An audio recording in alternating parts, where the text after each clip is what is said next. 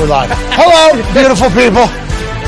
Had a little cat scratch my throat, but it's Winter Wednesday, November 2nd, 2022. This sports show starts right now. Football is a glorious sport. Football has a lot of conversation around it right now. More specifically, trade deadline was yesterday. 12 people were moved just yesterday. It was a massive day for the NFL, a very active day for the NFL. Got to learn about which teams are going to go and which teams said no. College football playoffs official rankings were dropped for the first time last night. We'll have Rece Davis join us in 17 minutes to break that down. He is the man, the voice of the college football playoff rankings. He's the one on Tuesday nights at 7 p.m. on ESPN alongside Joey Galloway, David Pollack, Bear, Kirk Herbstreit. Yep. I believe mostly everybody from the College Game Day crew was there. That's how I learned of this show. Good show. Tells you everything you need about basically every team. Right. The first college football playoff rankings were dropped last night. A lot to discuss. We will certainly do that in 16 minutes. Dan Snyder's potentially looking into selling the Commanders. Woo. He has hired the Bank of America securities firm to judge potential interest in the team and how much he would make if he was to sell the whole thing. A conversation that isn't happening, that should be happening, is, remember, Dan Snyder bought out all his minority owners like less than a year ago. Mm-hmm. So he owns that thing outright. He could just be looking in to sell like 30% of this team, still keep 70% of the team, and have more cash in his pocket than every other owner in the NFL right now that isn't, thinking about selling their team. So Dan Snyder probably going to use this to end up winning in the end and dancing in everybody's face. But a lot of people out of the Washington Commanders fan base, formerly the Washington football team's fan base, formerly the Washington Beeps fan base. Sure. They're loud, thinking that Snyder might be out of the NFL. And if that's the case, I think a lot of people will be rejoicing, but the Commanders fans will be doing it louder than everybody else. I had a couple Commanders fans tell me, right to my face, they said, hey, if Jim Irsay is the reason why Dan Snyder has to sell the team that I am forced to be a fan of because I grew up in this area and I love this team, I will buy season tickets to the Indianapolis Colts just as a thank you to Jim Irsay for doing that. It sounds like celebrations are on the horizon for the Washington team. We don't know exactly what this means, but it sounds like the NFL might, maybe get some new money in it. Ooh, the Talks the Table is here at Ty Schmidt. The Packers did nothing yesterday. A little bit of a heartbreak. I think Aaron said he thought that there was a chance something would happen while he was on the show from 2 to about 2:45-ish, 3 o'clock every single Tuesday. That did not happen. Maybe Chase Claypool, who they were in on, who ends up going to Chicago Bears, was what Antikus and Aaron had been talking about. But nonetheless, Packers do nothing. They kind of send a message, I think, to their fan base. Colts send. Naeem Hines, the Buffalo, kind of send a message to the fan base. There's a team sending a message to their fan base, though, both on Fortnite with Tyreek Hill and their ownership in their front office and the moves they're making. The Miami Dolphins seem to be going all in. The Buffalo Bills make a move late yesterday. The only team that didn't make a move in the AFC East, basically, is the New England Patriots. You guys fucking dead? Just mailing it in, letting these other teams take over? Is that what's going on up in New England, Connor? No, not at all. We started 1-3 or 3-1 in our last 4. I mean, the whole entire reason we didn't make a move is because we got the guys. We got the guys in our building. We know how hard it is to grasp this system. Why bring a guy in halfway through the season when he's probably not going to be able to learn how complicated the defense is and how complicated Matt Patricia and the offense is? There's just no point to do it. We have the guys that can make the Super Bowl run, and that's why we didn't make a move. Hey, don't lose their Colts this weekend. Well, we won't because they are so bad. Don't do it. Don't do it. I never make predictions, but it feels like 38-3 Pats over the Colts on Sunday, to be honest with you. Big time. Might be 41-3. I'll hop right back on it. You know what? 49-3. No. Yeah. Whoa. I don't know if Ellinger's going to have 50 total yards. Boston Bruins almost won 49-3 last night. That was unbelievable. That was remarkable. That was sad. That was disgusting. I went to bed a couple times during that game because it was a little bit later. Sure. I forgot how late those NHL games potentially go a little bit, especially right after the college football playoff rankings. I was dozing in and out. We were up 5-2 at one point. I wake up. It's 5-3. No, it's not. Wipe that goal off the board because the Boston Bruins are cheating. It's still 5-2. Oh, we're in a good spot. The hockey gods are on our side. Yeah. I fall asleep. I wake back up. It's 5-4. The Bruins have pulled their goalie. Oh, no. And they are in the Penguins' end. And then all of a sudden, it's 5-5. Oh shit. No. And the Boston Bruins then go into overtime, kill a penalty, 4-on-3. Yeah. And then they win 6-5 last night. Oh, no. Did they? The Boston Bruins the most deplorable franchise and program in the NHL. Don't know about that. Who are the hottest team in the NHL right now, have their best first 10-game start of any season in the history of the team, which is 98 years old. Something to think about. They go 9-1. And they did it in Pittsburgh last night when they were down 3. And then they go on a 4-zip run to bury Sidney Crosby, who scored 30 seconds in the game. Yeah. So quick. They were cutting promos for him before the game even started. Tonight you are in for a treat, basically, is how Steve Levy's selling this thing, which he should be. He's the greatest player to ever play. Pretty much what ESPN said. The face of the league. I'm the one that says this all the time. I'm literally the one because Sidney Crosby has brought me a lot of happiness, a lot of celebration, a lot of beers, a lot of things with how fucking good he is. And he never talks, so nobody knows he exists. So the NHL has done a terrible job of branding him. They've done a terrible job in communications and marketing and kind of building the game, I believe, as a whole. And nobody even knew Sidney Crosby was. They did something a couple years back. I forget when it was. It might have been a lot of years back. They had Sidney Crosby just walk around all the big cities. Nobody recognized him. That's right. No. Not a single person recognized him. And in Pittsburgh, you can't do that, obviously, because we know him, because he brings us all so much happiness. Yeah. And he's fucking unbelievable. He scores 30 seconds into the goddamn game last night. I'm like, here we go. Sid doesn't want Boston to do this. Not tonight. Sid's still Sid. It's ESPN. It's prime time. And then we fucking just crumble. And you guys beat us. And our goalie's flopping around all over the fucking place. Your goalie gets pulled because he stinks. Yeah. Then your other goalie gets hurt. They put your goalie back in. The one who stinks, this guy stands on his fucking head. What are we doing? What is happening? Why are the hockey gods doing this? We don't know. Now it doesn't matter. The playoffs are the only thing that matters. Yeah, that's true, but you need to start hot to get into the playoffs, and I believe right now the Penguins are a bottom 10 team in the NHL, so yeah, you guys are going to have to turn around at some point. You don't have to start hot in the NHL. Okay, the Blues won 2 years ago. They were the worst team. Ever heard of them? Patty Maroon ain't coming to Pittsburgh, but maybe he will. Maybe we'll trade not this year, because the Fenway Sports Group, they're not buying into Penguins. They're buying into the Bruins. That's not true. They might trade Crosby to Boston after what happened last night. They want to respect him. They want to respect him. Congrats to the Bruins on big win. Thank you. It's awesome. Hockey season all in this year. Yep. Rangers you can hear more of that tonight at youtube.com/That's Hockey Talk. That was good hockey talk. You guys ever talk about how LeBron ruined the Penguins? Wow. What? LeBron and his little group of investors from Boston buy the Penguins. Penguins get run out of the fucking playoffs first series, and then now we're terrible. He ruined Liverpool, too. They stink this year, and they were used to be good, and now they're walking alone. Yeah. Wow. How about they never did before? Red Sox suck this year, too. Thanks, LeBron. What the hell's going on? Hold on. Is this the worst ownership group in the history? No. I don't want to get into a full, is LeBron the greatest of all time on a basketball court or not? MJ is. We don't need, see. Go. I'm wearing some Michael Jordan shoes right now. Ooh, show them off. Pretty much every day. I believe it is an incredible shoe brand that creates incredible shoes. And I got respect for the way Michael Jordan went about doing his life. Oh, yeah. Fuck them kids. Apparently just a complete savage. Mm-hmm. Oh, yeah. Everything he's ever done. Good actor. If he was in the modern era where everything you do is scrutinized and talked about, there would not be Jordan shoes, I don't think, from what I've been told, and from what the stories have been out there, just because he would have been deemed not a role model. I think he would have been deemed not a role model. Oh, yeah. I, as a fan of sport and as a fan of competitors, would have loved him even more if we would have heard more stories in real time about it all, because I like dogs. I'm a big fan of that. If you have that mentality, go ahead and make it, and you do it, and you can do whatever. Michael Jordan could do that. So I'm not going to get into that whole debate of whether or not LeBron is better than Jordan or Jordan's better than LeBron, because they're playing two different sports in two different eras, two different times, when you have to live two completely different lives. So Still I think making bomb-ass shoes, though. Great shoes, yeah. These shoes are fucking awesome. Yeah. And I actually met the bald-headed guy. Oh. Steve Ballmer. Well, I never met Steve Ballmer, but he is a bald-headed guy. And if we're just going to run through all bald people, sure. I mean, this could be a long... Steve. This could be a long... David Falk? David Falk.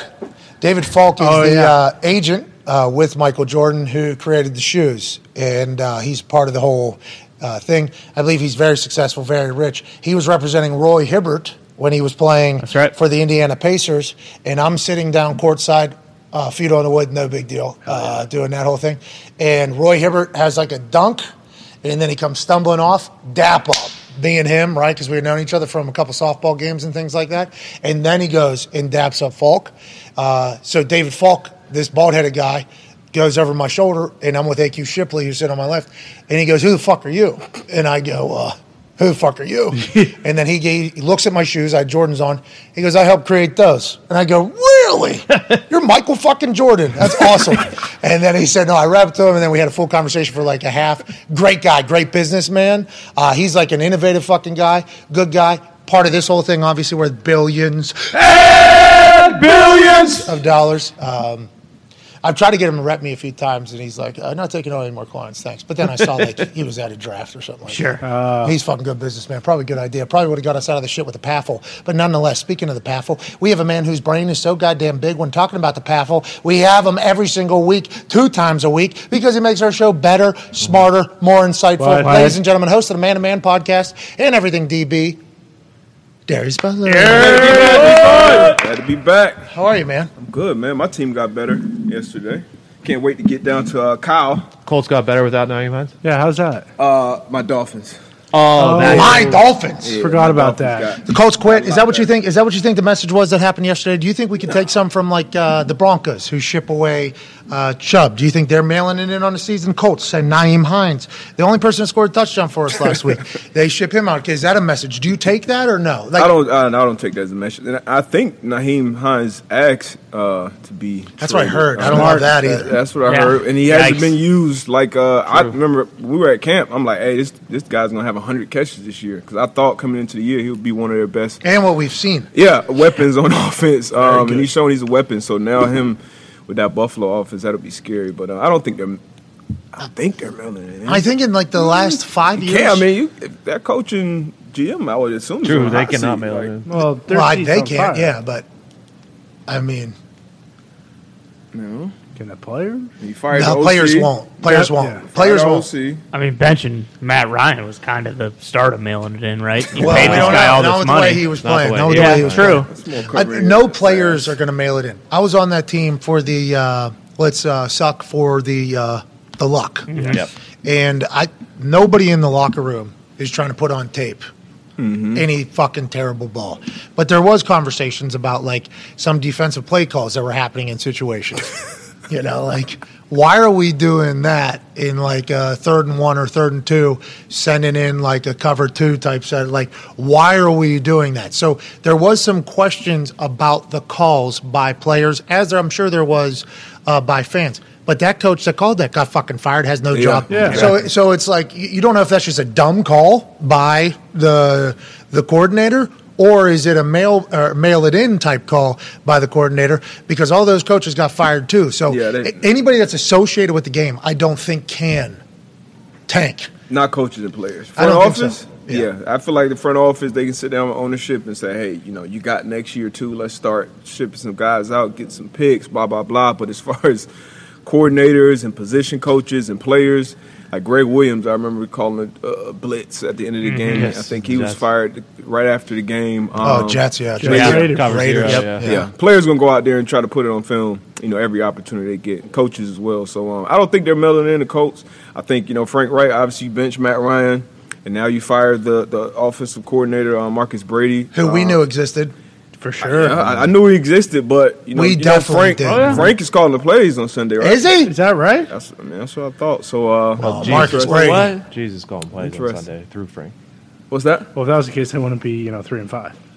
We don't know how Jesus is as a Correct. fucking No, yeah. goalie. 3, 4, and 1. Well, I assume he'd be good, but he's got a lot of other stuff to Does. figure out. That's right. Remember, he could throw the Too. ball a country mile. I do think, though, players aren't mailing it in or whatever because they can't on tape. You don't want to look bad. You want to have a career. You want to make money. I think there's some top guys that might mail it in a little bit. Who knows? Make some business decisions in situations. Already paid. For sure. Like those people can, but the bottom half of the roster. But I don't think you're getting, like, the extra reps. I think somebody who's questioning how much they're going to go do afterwards or at home or in the film. Like, I think whenever you make decisions like trade a Naeem Hines, even if he asked for it, which isn't good about the culture and what's going on anyways, because even if you are not getting the ball as much as you probably should, if you're part of a good culture, you should want to be there, especially because you just got paid. He's going to do so well for the Bills. You want the ball, though, man. Well, he should have got the fucking ball. Yeah. Should have put him more. at slot receiver, had him get the ball. Like everything we were talking about, you could find ways to get a guy like Naeem Hines the ball. Wait until you see what the fucking Bills do with this. Sure.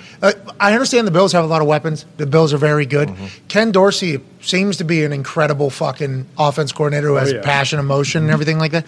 Wait till you see the shit that they're about to do with Naeem Hines. He's fast. Very fast. He's explosive, and he can catch the ball very well. So well, he's a punt returner as well if he needs to be. And like I said yesterday, I think he said in an interview that he tells himself before punts, like, if I die, I die. Like, that's how it's got to be. So he's that type of – he's literally like everything you would want. So if he's getting upset enough to say, I'd like to be traded, don't you think that should maybe linger down to the play caller and be like, hey, can we get this guy the ball a little bit more? He is not this type of guy to ask for be traded at all. I think everybody loves Nyheim Hines. I think he's very well liked by the community. He's very well liked by the community. Yep.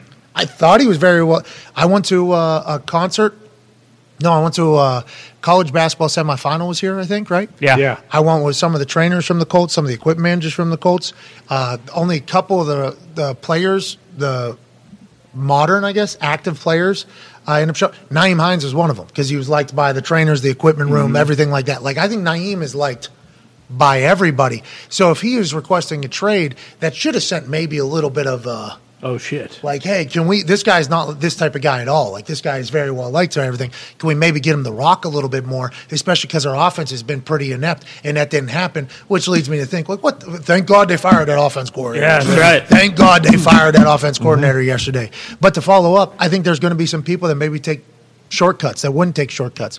So even if you're not mailing it in and the plan is still to go out there and win and there's jobs on the line, which there certainly is, I'd assume, not only in the NFL every single day, but in Indianapolis, I think there's going to be some people, there's going to be ripple effects of this shit where people aren't buying all the way in, aren't doing everything they can because you're seeing what the coaches are doing, you're seeing what the front office is doing, you're seeing what the next year maybe looks like, you're hearing all the rumors, and it's not good. This is not a good part of this is not a good program to be a fan of right now. It's not a good program to be a fan. All of a sudden out of nowhere, you're a fan of Miami. This was Miami. Yeah. This is a Miami thing. This is a Lions thing. This is not an Indianapolis Colts thing that's happened multiple times over the last couple seasons. It's like, what the fuck is going on here? Let's talk about another program that's maybe about to change.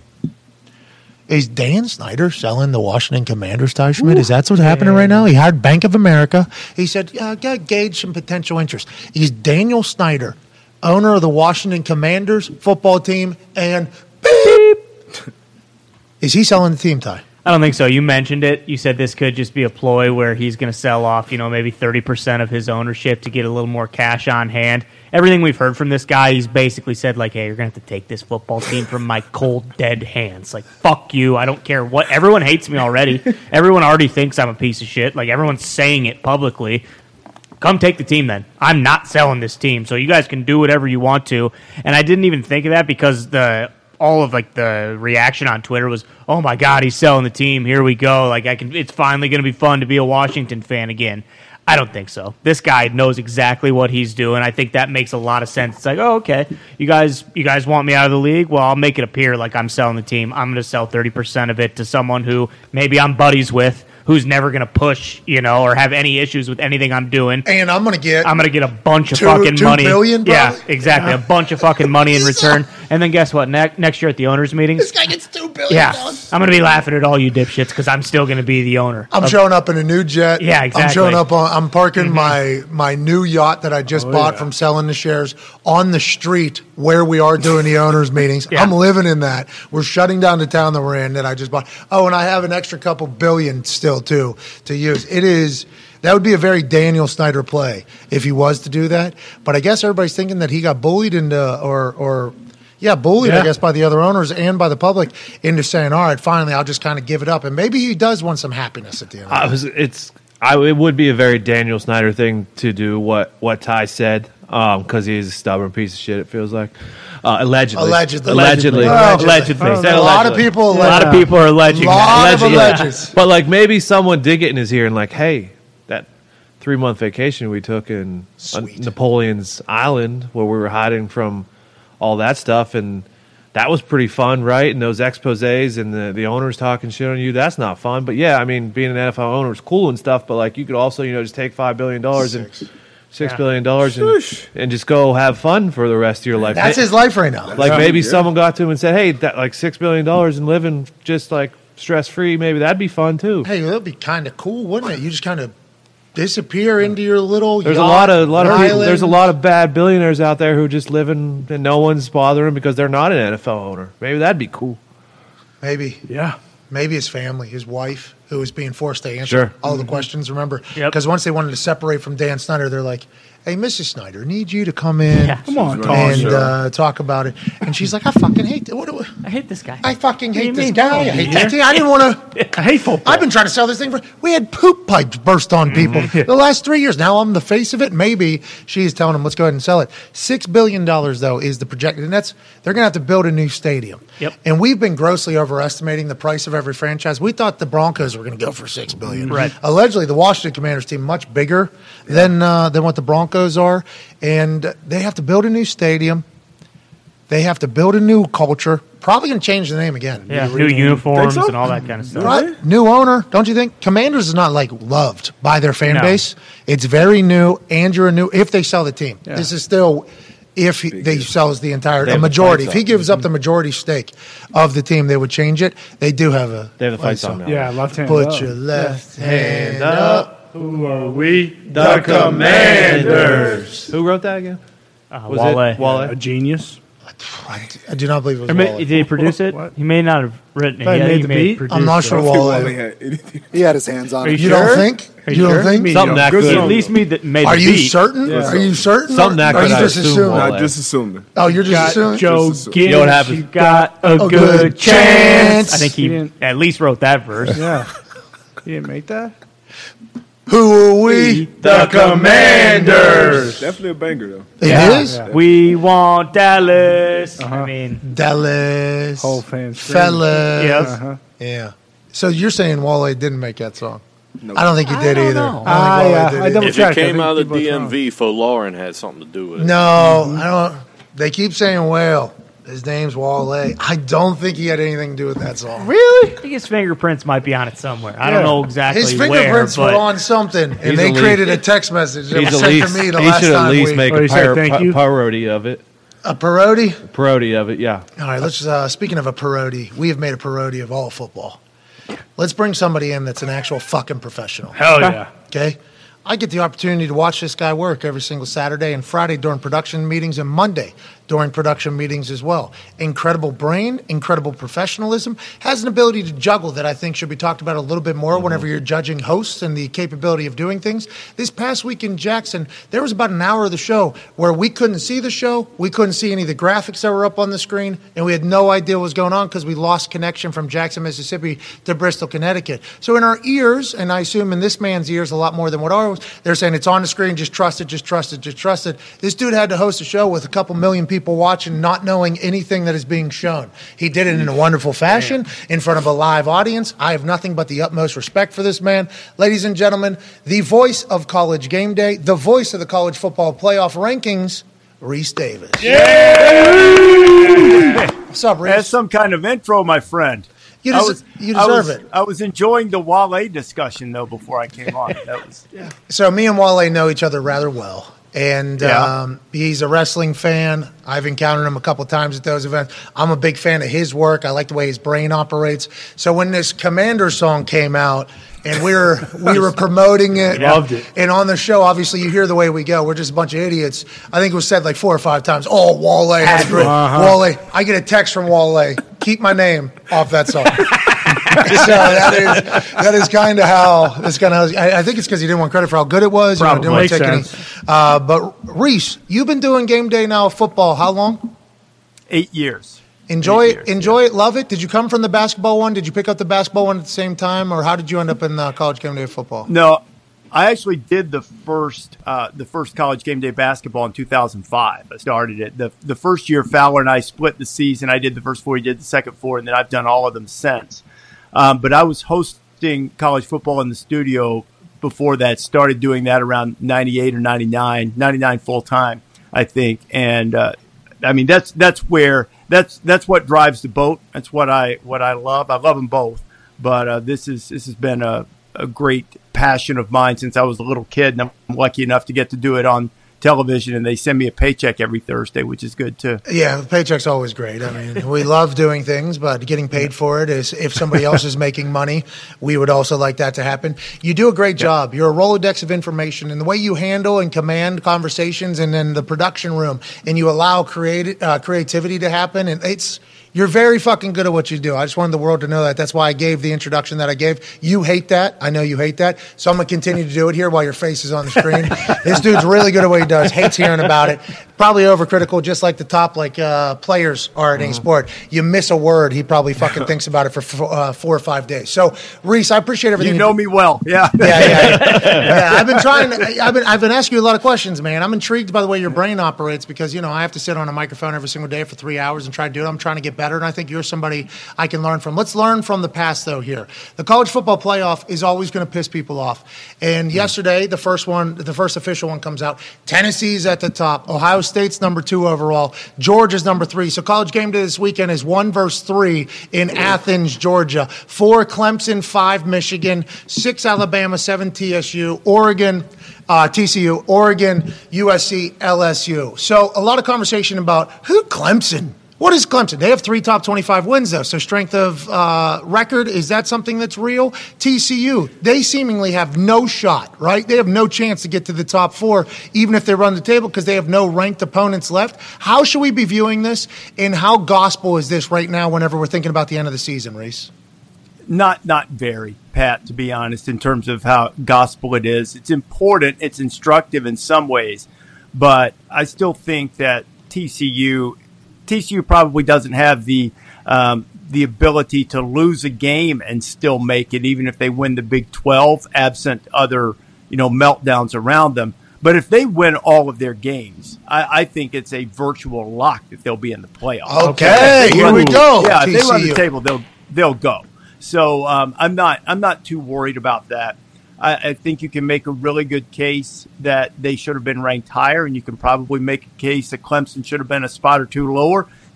But to me, that's sort of the beauty of the committee, is that if we wanted just a formula, we used to have one, and everybody railed and pissed and moaned about it all the time about the BCS formula. So now we've got people that are using some metrics and using some science and some data, and they're also applying some of their, I refer to it as football judgment. They are looking at it going, okay, I know that it says they're 20th in efficiency. I think they're better. And I think there's room for that as long as all of it is blended together and it's not just, I think this team's going to have more guys drafted, so they'll probably win, so I'm ranking them higher. All right, Rece, we're going to call you back. The connection on our end isn't great. We'll get you back here on a clearer picture because everything you're saying there is fantastic. I like it to be uninterrupted. How about that TCU announcement? They will go. Because I just assumed as a fan watching from the outside in, with the way they had that ranked, with them sitting at 7, I didn't know how many teams are going to have to lose and how many games they're going to have to lose for TCU to be able to make it, because everybody says it's a Power 5, but the SEC and the Big Ten carry so much more weight. You a big college fan at all? You follow it all? I'm following it more this year, and then obviously, my UConn Huskies. I don't care what big win over Boston College.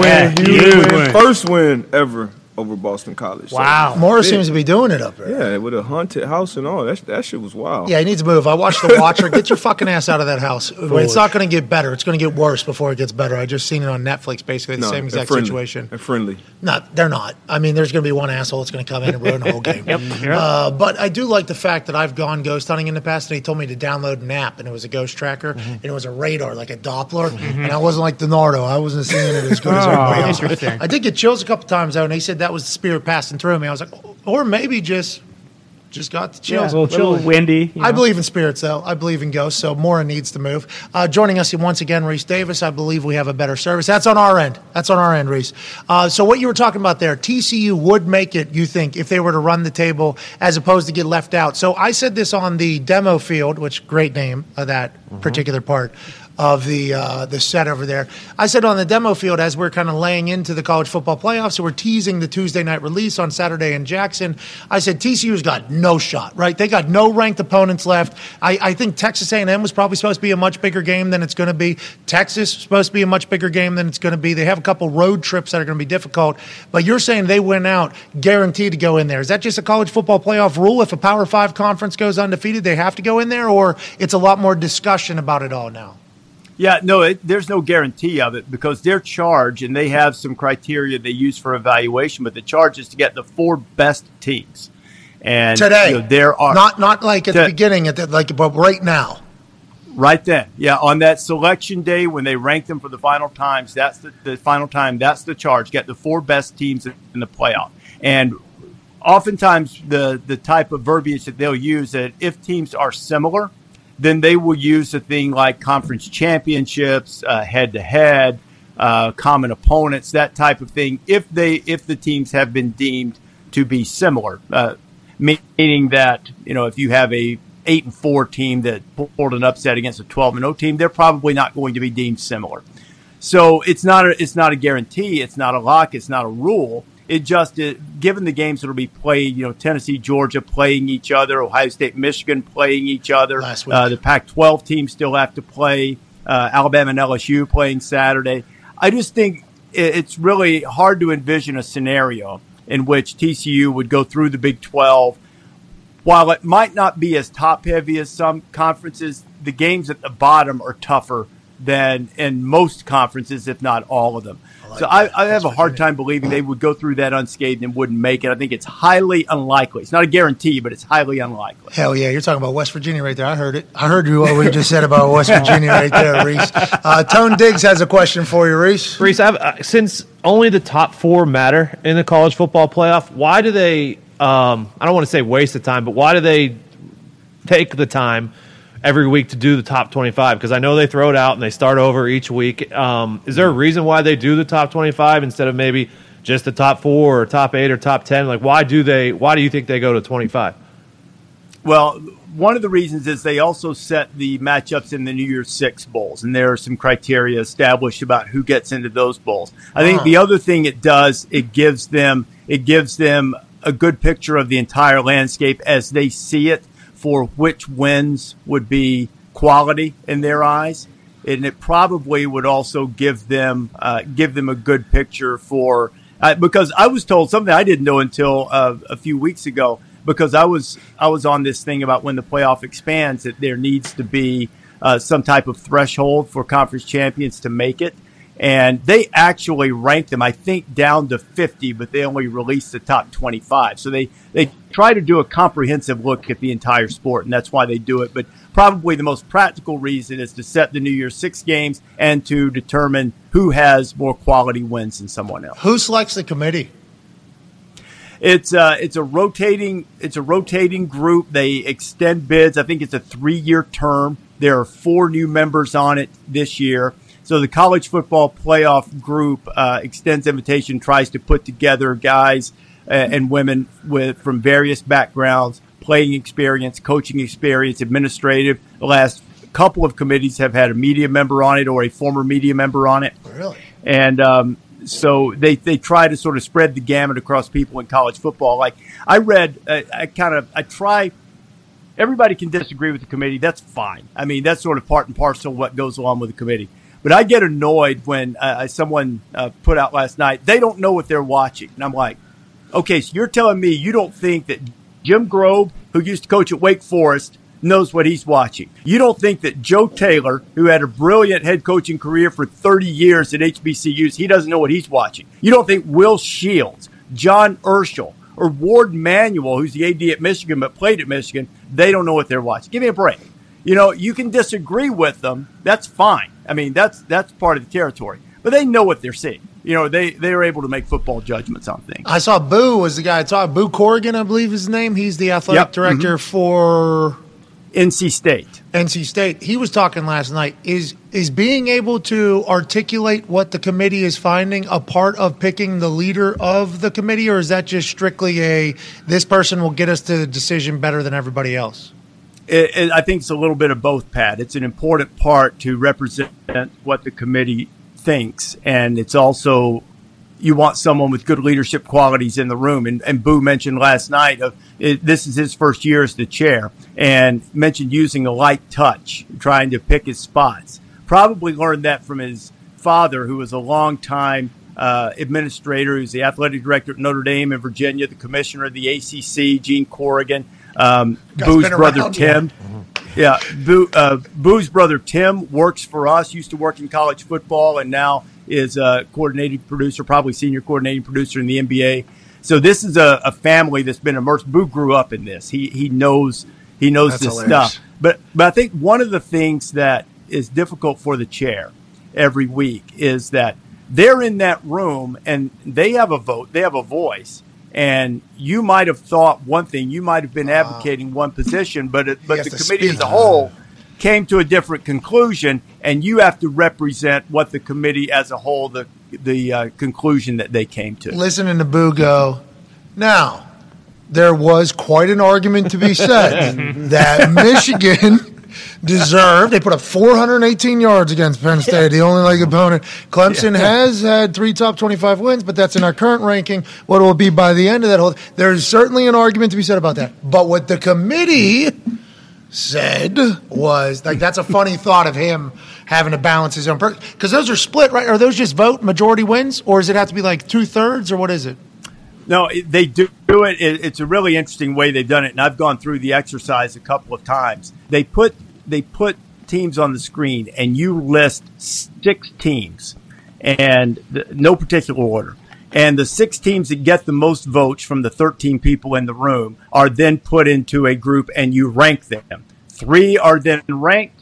The other 3 are held over. You do the entire process over and over again. So they don't just do it like you would do the AP poll or the coaches poll, where everybody votes 1 through 25, and then you add it up.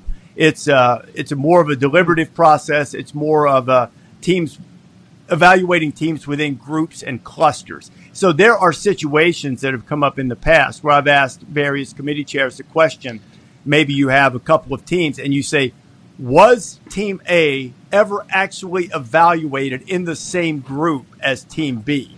And sometimes they'll tell you, and sometimes they won't. And, so that's also an interesting thing. How do you feel being the guy that has to lay out the information every Tuesday night of what the committee's voting on? Not even what Boo is telling you what the committee's voting on. You have to do it because as soon as the top 2, as soon as Georgia was ranked 3, you go, so we miss out on 1 verse 2 this week. That was your first reaction. I heard it. I literally heard it because as soon as it popped up on the screen, I had the same reaction as you. It was like, all right, so it's 1 verse 3 this weekend or whatever. It's funny listening to you do you know before the show goes live, or are you being revealed it while you're live on air?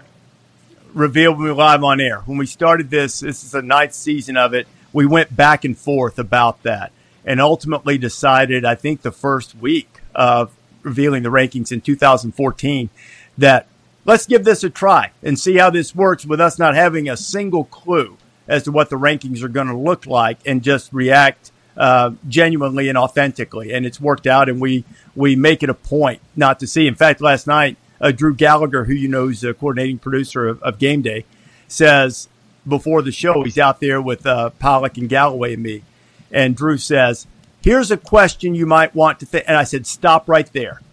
And he said, what? I said, when you tell me what question you think I ought to ask, you're starting to figure out. I said, I'm going to know something because I know how you think, and vice versa. He knows how I think too. So I said, don't tell me. And he didn't. And we go out of our way to make sure we don't see it at all beforehand. It's the right move. It's a good decision. I'm happy ESPN decided to do that. I'm happy you're a part of that. Drew Gallagher, Philly John. Super happy right now. Eagles are good. Bryce Harper's hitting dingers, and he's telling the guy coming up behind him in the batter's box, everything we thought about this guy's glove placement, 100% real. Another dome shot, about to win the fucking World Series. Hey, good for Drew, by the way. And all the Philly Johns there. Ty has a question for you, Rece. Yeah, Rece, we've heard a lot about the potential, moving to 8 teams in 2024 or 2025. It seems like that date kind of moves a lot. Pat mentioned before we were on air about how with the Power 5, it doesn't really make sense because there are still only 4 teams, and it doesn't really apply this year because Oregon and USC both have a loss. But do you see them moving to 8 teams here in the near future so we avoid situations where, you have all 5 power conferences potentially have a champion that go undefeated, and one of those teams is still the odd man out? Well, they've agreed to a 12-team format that's going to, exactly when that's going to be implemented is still being discussed. That's more of a logistical question of being What do you mean by that? Venues, all of that. What do you mean by that, Rece? What do you mean by that? What do I mean by what? The logistical questions? Yeah, when it's going to come in, when it's not going to come. Because you and I know the same information. I'm excited to hear how you lay it out. And then as you lay it out, I will do the same. My guess is, and it's nothing more than a guess, I think we'll have this system. Obviously, we're going to have it this year. I think we'll definitely have this system next year. But my guess is that by 24, maybe 25 at the latest, but by 24, I think we can probably get to the place where there will be the 12-team playoff. And what the 12 teams would consist of would be the 6 highest-ranked conference champions. They would automatically get into the field. The top 4 ranked conference champions would get buys. And then after that, you would use the rankings for the at-large bids to fill out the rest of the field. So what's the 6th one, the American Conference? It would be whoever's the highest ranked. In this particular year, if just for the fun of the exercise, if you used last night's rankings and pretended that those were the final, the next highest ranked conference champion would be Tulane at number 19. So Tulane would get into the field. They wouldn't get a bye, but they would get into the field of 12. And that would be from the American. But there have been years when it would be awesome. When Coastal Carolina a couple of years ago probably would have been the team out of the Sun Belt to get it under a 12-team format. Cincinnati, UCF. I mean, there's a lot. And even though they're moving to the Big 12, the Big 12. Yeah. So so the plan would still be, I guess, in a couple of years to have 6 conferences that are worthy of sending somebody to a playoff. Then, so all that thought. Whoa, what was that face? That is my biggest bone of contention with the 12-team plan. Really? I think there needs to be a threshold that the champions need to meet in order to be included, whether that's being ranked in the – I would probably be so strict I'd say the top 12 or 15, but even if it's just the top 20, because you might run into a year where the 5th or 6th highest ranked conference champions like 37th. Why are they in the national championship tournament? They shouldn't be there. So I would like to That's the March Madness thought, though, right? That's the March Madness thought is what they're going for. Right, exactly. And I don't think it fits for college football. I like the fact that it's hard to get in. So if I would like to see a threshold for it, but your point is a perfect one, is that those teams that are moving out of the American, by definition, weakens that conference. So now the teams that are moving out of the Pac-12 weakens that conference. So now you've got 2 that this year are legitimate that are going to be weaker by the time we get to 12, and in theory would weaken the playoff field. But we'll see how it works out. Rece, it sounds like you've had this conversation with somebody in the past. Darius has a question for you. Rece, go ahead, D-Bud. Rece, while I have the authority on college football on here, I got to ask you about my Huskies. Number one, is there any chance my UConn Huskies get back into a conference so that they compete and recruit on a better level? And what's your thoughts on Coach Mora? Obviously, he's doing some big things over at UConn. You guys did a piece on him on game day. What's your thoughts on him turning this program around? Move out of that house. Needs to move out of the house. I agree with Pat on that one. Got to get out of that Ghostbusters house first and foremost. I've been really surprised and impressed with Jim's a really good coach. But I thought that the difficulties that UConn faced because they've de-emphasized football by definition because of the choices they've made to put basketball first, go back into the Big East, which all of the fans in Connecticut, virtually all of them wanted because that's more important to them.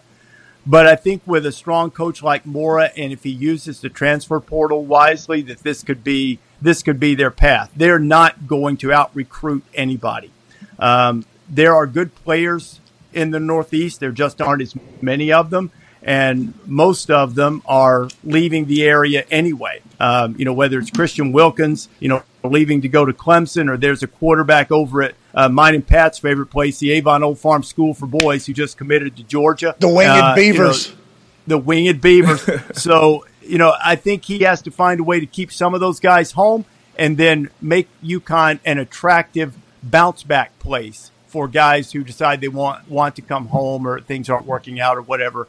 But he's a really good coach, and he's done a tremendous job, I think. As far as being attractive to a conference, they would love to get in the ACC, but I think it's hard to find what they bring in terms of increasing the value in football in terms of eyeballs and things of that nature. Well, and speaking of that, YouTube doesn't make a sound when the ratings drop, but I think I heard a bzzz about that UConn. I think I just heard. So, maybe the ACC changes that. I'm not sure, but I'm happy. Hey, good for the Huskies. Yeah. Way to go, UConn. Hey, way to go, UConn. Thank you, Rece. College Football Authority is Pete Thamel, but this man knows everything about everything. Rece, a lot of coaches fired. Harson's the most recent down there at Auburn, and there was, I guess, conversation and chatter about that happening since this offseason whenever there was so many complaints about the operation he's running with either alumni and current players, and I think the NCAA was investigating, just never really worth a shot this year. It sounded like he was getting fired from day one.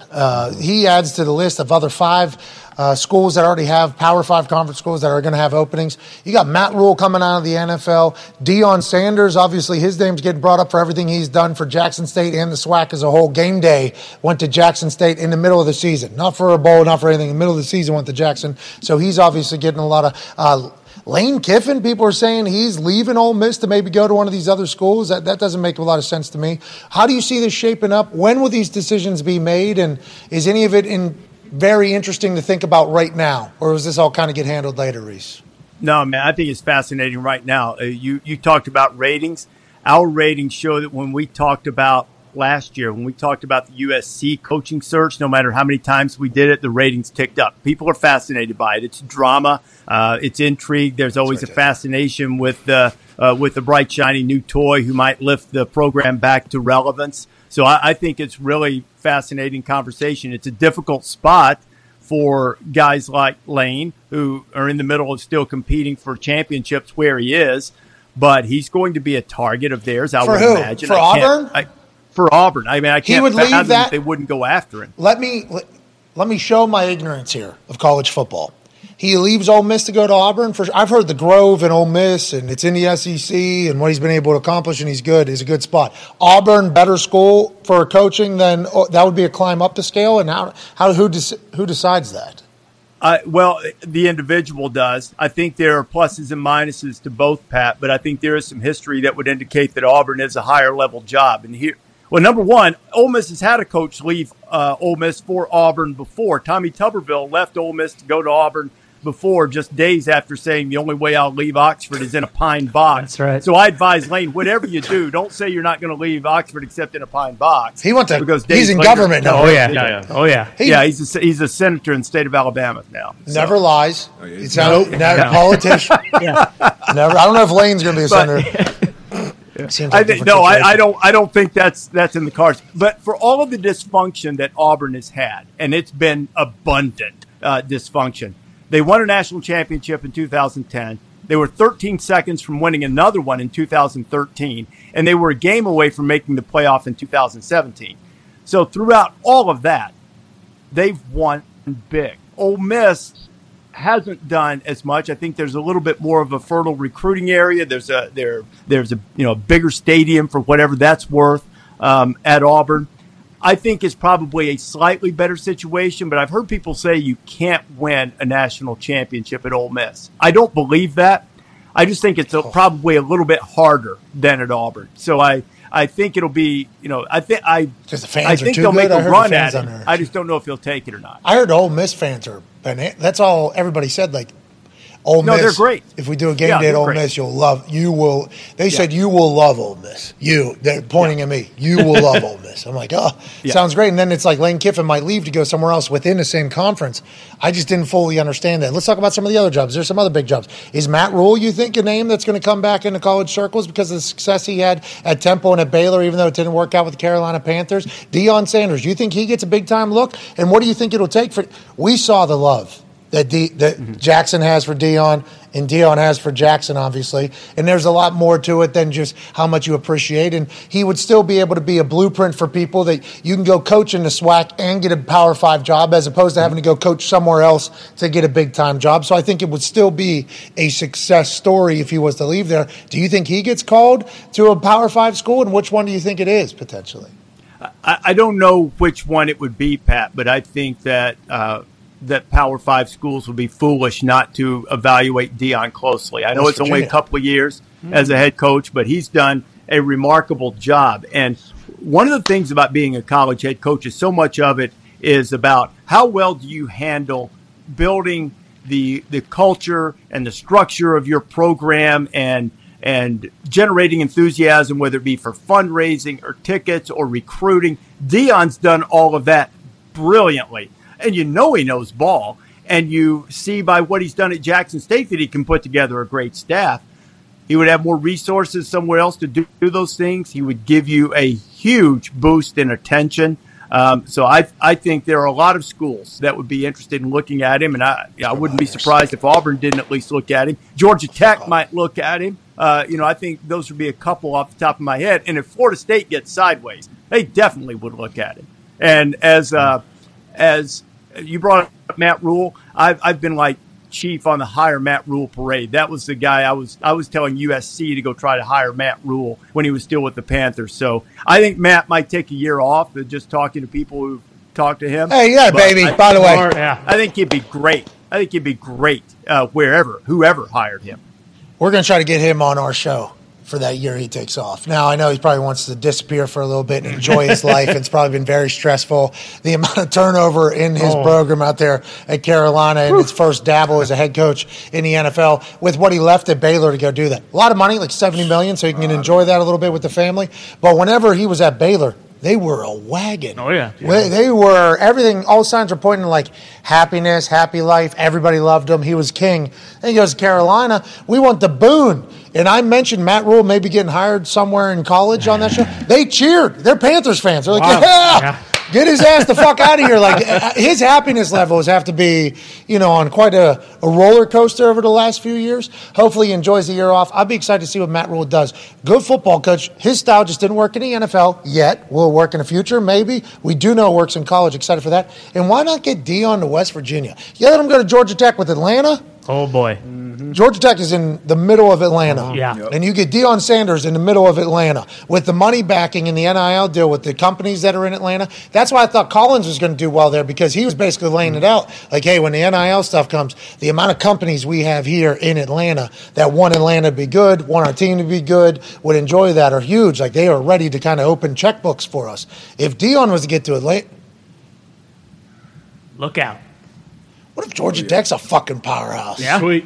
And that, for the 12-team thing, that would work out definitely well for them to get going. I can't wait to see how it all unfolds. I love the drama. Go ahead, Connor, your question for Rece, and then we'll let you go. We know you're a very busy man. Yeah, Rece, you mentioned some of the coaching jobs opening. Are you praying for Notre Dame to be open to get some more, ratings boosted? And also, who do you think they're going to join? Do you think they'll be an SEC school, ACC? Which conference do you see them going to? I don't know that they need to join a conference. The only thing that would persuade them to join a conference is if the money became so prohibitively different for their conference share as opposed to what they can make doing things on their own with their own network deal. And I think with the expanded playoff now, their path to get into the postseason will be even easier than it is now. So rather than having to be in the 4 and worried about conference championship games and all of those types of things, they don't have to worry about that anymore. They just need to be in the top 10 or 11. And if they do that, they would be able to make it into the playoff.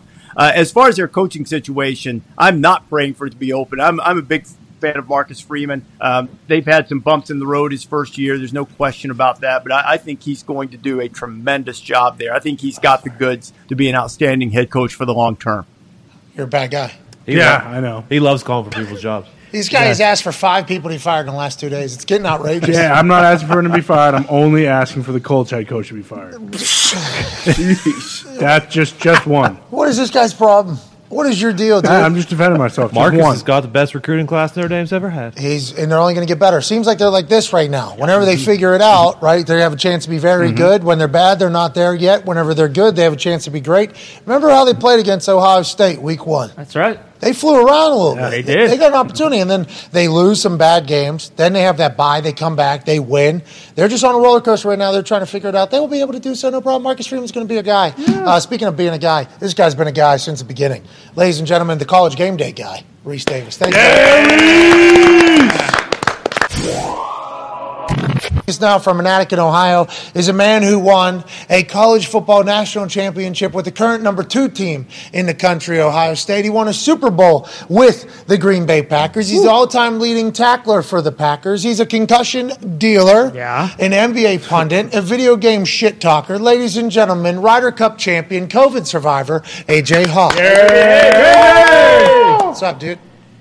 Good to be here. How you guys doing? Good. You're dealing out concussions, bro. CT.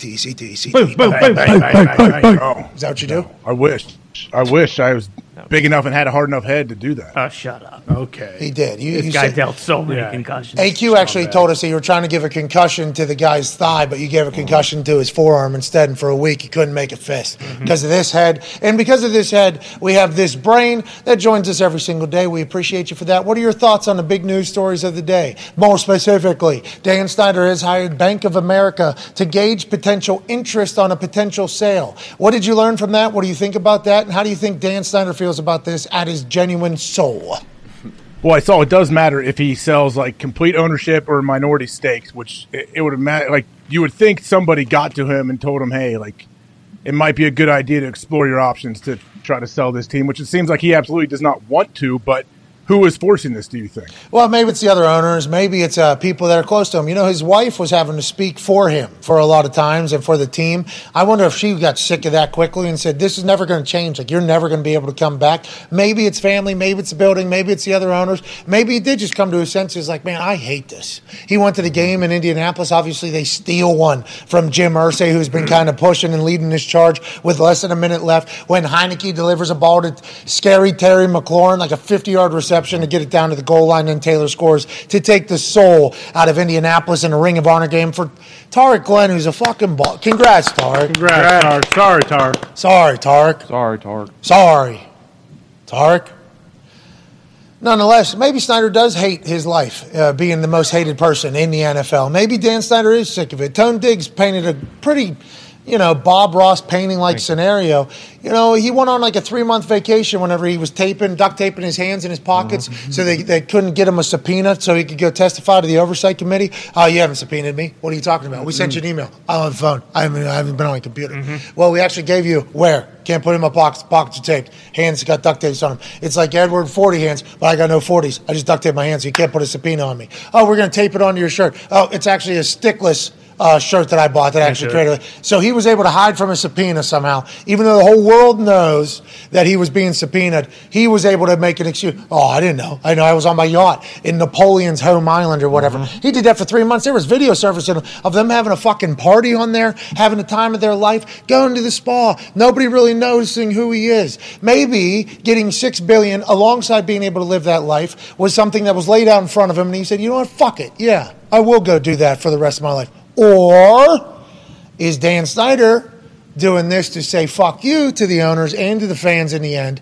by selling out, like 30% of his shares, picking up a couple $1 billion, getting more money in his pocket, and being the winner in the end, and buying a new yacht that is actually named Fuck You by Dan Snyder. These are all things that he could do because he is a movie character, it feels like. Darius, which way are you leaning in the Dan Snyder sweepstakes if he's saying fuck you to everybody, or is he actually selling the team? I'm on that first one. I'm with Ty. I think he said fuck you. Looking at his history, his rap sheet, he may sell 5% of this team just to stir up this story. It'll be hilarious in the end. If still be a massive deal. Oh yeah. Like Bank of America Securities would certainly still be a part of this. Some big company would be a part of this. There's a lot of money transferring, coming fluid. By the way, a lot of this money would be coming fluid, so he could potentially invest in the team a little bit more if he ever wanted to do that. Maybe fix the poop pipes, that happen, do anything like that at the stadium, make his company better, or take it right to the fucking yacht shop, buy a fucking yacht and do his whole thing. We don't know what Dan Snyder is because Dan Snyder is what people have described as an asshole, a cockroach, and all these other things. Alleged. These are all alleged. We don't know him personally, but this was big news this morning that certainly got Commanders fans excited, and we're not 100% there yet because Dan Snyder's Dan Snyder until we see he is no longer Dan Snyder. Yeah, percentage definitely makes the most sense, I think, but is there any chance that the Gruden lawsuit is kind of becoming more and going into more depth about the emails and that maybe something else even worse about Dan Snyder is about to come out and he might have gotten worse? I don't know. Is there anything worse? Honestly, I don't know, but I'm sure there's always something worse. Yeah, you can imagine him doing the worst thing. But Snyder, like how it might be worse from our standpoint because we have morals and a conscience and stuff like that, right? I'm talking about for Snyder. He thinks everybody hates him already and says he's the worst human of all time. Like if something else comes out, is Snyder going to be like, oh no, can't do that? Like even if it is, it's probably going to be terrible. If it is criminal. something else, it was government. That stuff's already come out. Yeah, fucking short of him. He stole from the other owners, Yeah. allegedly. Yeah. He fucked over the government, Allegedly. All the stuff with the cheerleaders and the workplace. He's a sexist person, Yeah. allegedly. He's gotten his company exposed to being a terrible business like 4 times with the biggest newspaper in the fucking world. I mean, like, Dan Snyder has to feel like he is in the bottom of the bottom when it comes to social clout, I guess, at this point. So if anything else was to come out that wasn't, like actual forcible for him to fraud some sort, like And not alleged stuff, like things that would be like, hey, this isn't alleged anymore. We not got personal you. stuff. Like, and this is the big thing. It's coming in the conversation, especially as we talk about politicians and shit like that. Like, I think punishable by crime things are things that can force somebody to have to do stuff. Yeah. When it's just punishable by community, I don't think that it, like, you know what I mean? Like, I think community, all of us judging Daniel Snyder, certainly a real thing, certainly can view however you want to view about him, and everybody alleges he's an asshole. But unless it's a punishable by crime thing, like if he typed something up in an email that was terrible, that's punishable by community stuff. Yes, yeah. Unless in there he is laying out how he perfectly executed a tax scheme around the government. They're like, well, now we have a paper trail for everything that you were doing. That could potentially be it, and we'll probably hear that soon. But if it's punishable just by community, I don't know why Dan Snyder would, because he's already viewed as the worst human on earth. The tax stuff's already been alleged, too. They talked about how they had the 2 separate books and all that kind of stuff. So, like, there's that. Like, honestly, I think short of, like, him, like, having someone killed, like, hiring a hitman and having someone killed, like, I don't know what else could tarnish his reputation. And also, going back to that, like, him enjoying vacation, I think when you get in a position like that where everyone is kind of saying the same thing about you and they view you the same way, like, I think he gets off on that. I think he likes being hated. It's like, hey, I got more money than you. I'll always have more money than you. Like, you hate me. Who gives a fuck? A lot of people hate me. What was that show you guys had me watch where the guy was getting wax dripped on him? Billions. Yeah. Great show. That's what you're talking about? Not necessarily in that same vein. Like, I don't think it's sexual, but I think he loves the idea that, like, oh, people hate my guts. They can't fucking stand me. Oh, when you say get off. Well, right. It's been like that for a while, yeah, too, with him. Like, in NFL circles, like, he's always kind of been that guy. Now it's become more and more public. But to your point with the community stuff, like the other owners that have kind of been forced to sell or forced out, Sarver and NBA, Sterling, Richardson, I feel like that was majority like community. It wasn't real like crime. See, Richardson's the only one in the NFL, though, right? That was Carolina Panthers guy, and he was what, like 90? I think he was sold. He was forced to sell too. That's different. Like the owners, they but that was could vote community. somebody out. What D-But's saying, They don't is want to that have to get to that though. that They was got to push him to, but he was pushed to it though. I think Yeah. because of all the pressure and everything going on, and the owners like, this is not a good look. Like someone had to tell him, hey, you better go sell this thing because we don't want to have to vote you out. That doesn't look good for anybody. Well, and who knows if Snyder has stuff on everybody like that one Commanders executive. This could get dicey for the NFL, and we will continue. Sorry, the PAFL, and we will continue to watch along and report every single piece of information. That's right. Have to do it. People are talking about It is now time for us to do a segment that we love, a segment that has made our show better, where not only do we get a chance to learn from the roots of the teams, but we get to hear perspectives that we don't normally get to hear because we're national idiots, international idiots. Ladies and gentlemen, it's time to feel the beat.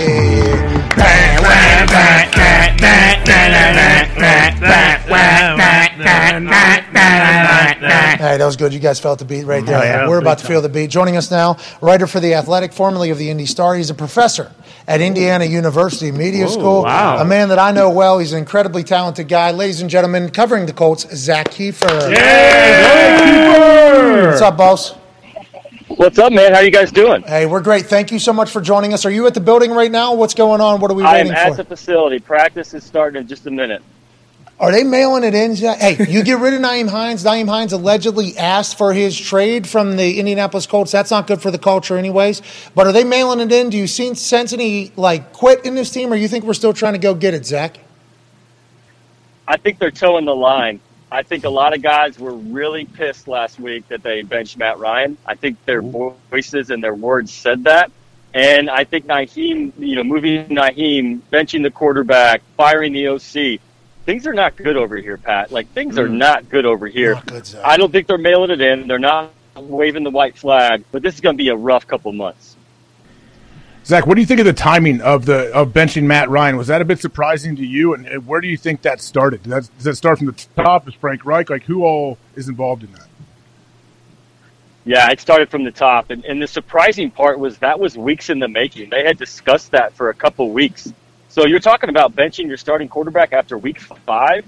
They did it after week 7. A lot of the offensive linemen were not happy. Now, they're part of the problem, right? This offensive line is really not performed well. But these guys love Matt Ryan. They love him, and that was a gut punch. They love Sam Ehlinger as well because of the offensive line. But Jim Irsay had his say in this quarterback decision, a lot like he did the last time. Okay, I think we heard that you said that the team loved Matt Ryan, so whenever he gets benched, it maybe causes a little bit of a problem in the locker room. Then you fire the offensive coordinator, Marcus Brady, who I live in Indianapolis. I'm a Colts fan. I didn't necessarily know that Marcus Brady was the offensive coordinator. I thought Frank Reich was the offensive coordinator. Has there been conversations and discussions about giving up the play calling from Frank Reich or doing something different, or is that not even a conversation piece? No, Frank Reich's not going to give up play calling duties. There's going to be more on his plate moving forward. He's going to call the plays. Bill O'Brien. Yeah, And Smart. All right, thanks, Zach. duties. Zach, we're losing you. We appreciate Zach Keefer.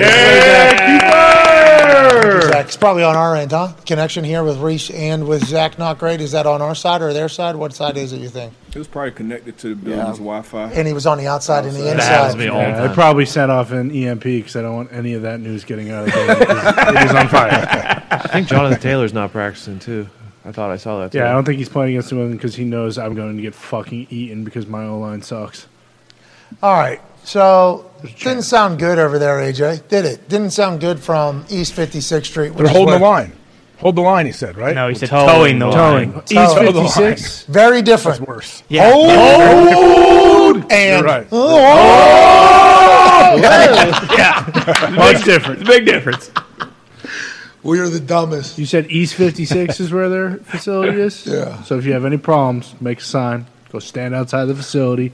Maybe something that says, People know where they're going to. okay, I didn't. I had no idea. Yeah, it's very. 2 Super Bowl, 2 parades this decade. This decade. Do you know how many events they have up at that facility? There's like For asking for money from the people, or? Well, I think you do have to pay most of those things to go course. to. But it's for charity. Charity. Sure. So you think Frank Reich's just going down with the ship then? It's like, hey, I've shown that my offense stinks, but I actually want more on my plate. Give me more. Give me more of it. Give me everything. Like, is he just prepared so. to go down with the ship now? Hey, Marcus, I appreciate you. You need to go start looking for another job now. We're all gone. Maybe this was a friendly fire. Yeah. Go You know find what I mean? another job. Maybe this was, hey, did you hear what Bruce did? So when Tom Brady came back, Bruce said, all right, I quit. So Todd Bowles had Tom Brady and the boys. Now, it wasn't the same Tom Brady. It was technically Tom Brady, but it wasn't the same Tom Brady. He was looking out for his guys. That's what I'm doing here, Marcus. We're getting fucking fired here. I'm probably not getting hired again. No way. For a little bit. You should go start looking for another job right now. And with that being said, you're fired. Yeah. And then Jim Irsay. How about Jim Irsay puts out a tweet? Did you see that? No. Jim Irsay puts out a tweet like, we have come to agreement to release offensive coordinator Marcus Brady with a thumbs up at the end. And then it's a full article underneath. It's like, damn. All right. So is Jim involved in this? Is Jim not involved in this? How's that split up, too? Like, you got the OC obviously putting the game plan together, but Frank was calling plays on Sunday. So how do you – So this is like Bieniemy and Reed, right? Is this similar? Yeah, like I don't probably. know. That would be weird if I'm a play caller, like – A lot of them. and then you fire so a lot of people – Sean McVay. Well, So you just go through Vikings, Kyle Shanahan, Sean McVay, LaFleur probably. All the head coaches that call plays, I think, have this type of setup. McDaniel. But it's always a weird thing whenever they fire that offense coordinator because everybody's like, Like, are the players guy's now not running the going, offense. How is the offensive line coach not – that would be probably the first – because that's the strength of this team. Should have been the strength of this team coming into the year. That's where they spent the most you're talking money. about fired? I don't like calling for people's jobs, but I'm saying If we're sending a message. that would be the first group I would look at, and then obviously, you had a revolving door at quarterback. You got Sam in there now, brought Matt Ryan over, but I don't know. How about the players not being happy about the Matt Ryan benching? That's interesting to me. Yeah. I mean, I like hearing that, by the way, about Matt Ryan. I like hearing that about the team, but it also kind of makes me bummed about what the fuck Sam Ellinger's about to go do. These boys have seen him practice for the last 2 years. Yeah. And they're like, you're benching Matt Ryan. What are we doing? What are we doing with him? Also, I guess it's maybe not on him, but Frank Reich is kind of a player's coach. Like, isn't it weird that he wouldn't go? I mean, like, going to a couple of those guys on the offensive. Like if they were just like blindsided by that and didn't see it. I don't think he had any say. I don't think he had much say in it. Well, it was reported that it was his decision. I think we kind of assumed that it came from the top down. But isn't that kind of weird that like there was no discussion there? It's very weird. Everything's fucking weird. Yeah. We're not going to make the playoffs again. What's that? You fire coaches in the season. Anytime you're firing a coaches in the season, it's not a great thing for the program. There's going to be a players-only meeting here in the next couple weeks. Oh. We are staring down an opportunity for a players-only meeting happening in a couple weeks. They might get kicked out of the league. Somebody should. Relegated? No, Yeah. if somebody films it, this ain't right. It might Send change them the to narrative. London. Might change the narrative on player-only meetings. People be like, "Oh, I get why they're stupid." No, well, not everybody should know that. Okay, everybody should know that. And if you're having them, it's not good. And it's not going to be good afterwards. But if a video of players-only meeting gets out, that's even worse. Like, okay, so we're having a players-only meeting, and now one of the players in the players-only meeting is recording it and leaking it. Yeah. I mean, that's like literally as bad as it can. Mm-hmm. That is the bottom of the bottom of bad culture. You know what I mean? Yeah. So if there is a players-only meeting in Indianapolis, I hope I don't fucking see it. But it sure feels like there's a chance we might because of the way Indianapolis is going. I want to say that just a couple weeks ago. We're going to win the Super Bowl, got a lot of shit to figure out. We have not figured it out. Speaking of figuring it out, let's continue to feel the beat.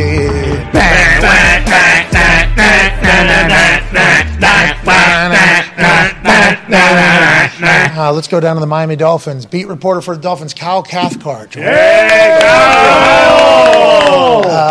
Kyle, you've been on the Dolphins beat for your entire life. They're making moves. They get Chubb down there. We saw Tyreek Hill on Fortnite blimping in with a fat pig into his wherever he's going to go kill other fake cartoons. And he said, aha, I did an evil laugh. And then said, welcome to Miami, Chubb. Is this the year? Is these the vibes? And welcome to the show, Kyle. There was talk when Stephen Ross came off suspension. They hadn't won a game since he was back in the building. But now Tua's back.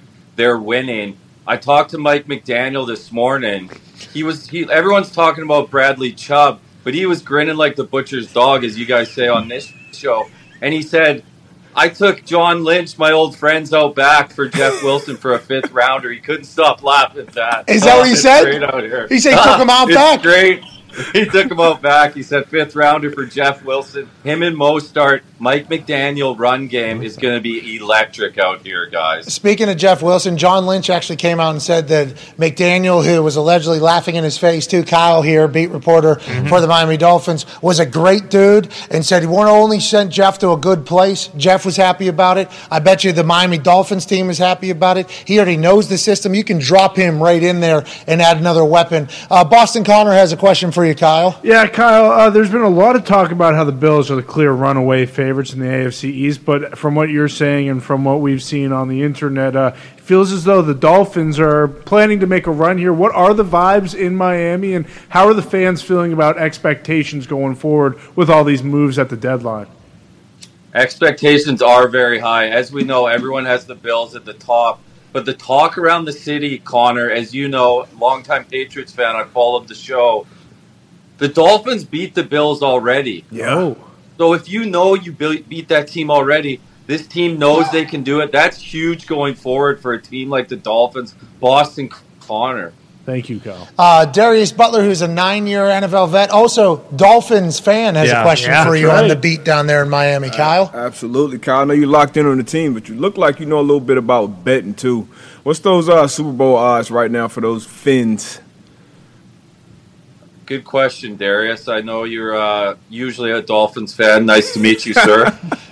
Usually. The Miami Dolphins are plus 2,800 to win the Super Bowl. I myself have placed a rather large wager for them to do it. So let's hope it goes well out here in Miami, boys. Hell yeah, let's hope it goes well. I don't know how large it is, but maybe let's not talk too public about that because we're dealing with immigration with somebody that looks like you. Let's not bring in the IRS as well. Tongue Diggs, your question for Kyle. Which leads me to my question, Kyle. Covering the team for 20 years, does the U.S. government know that?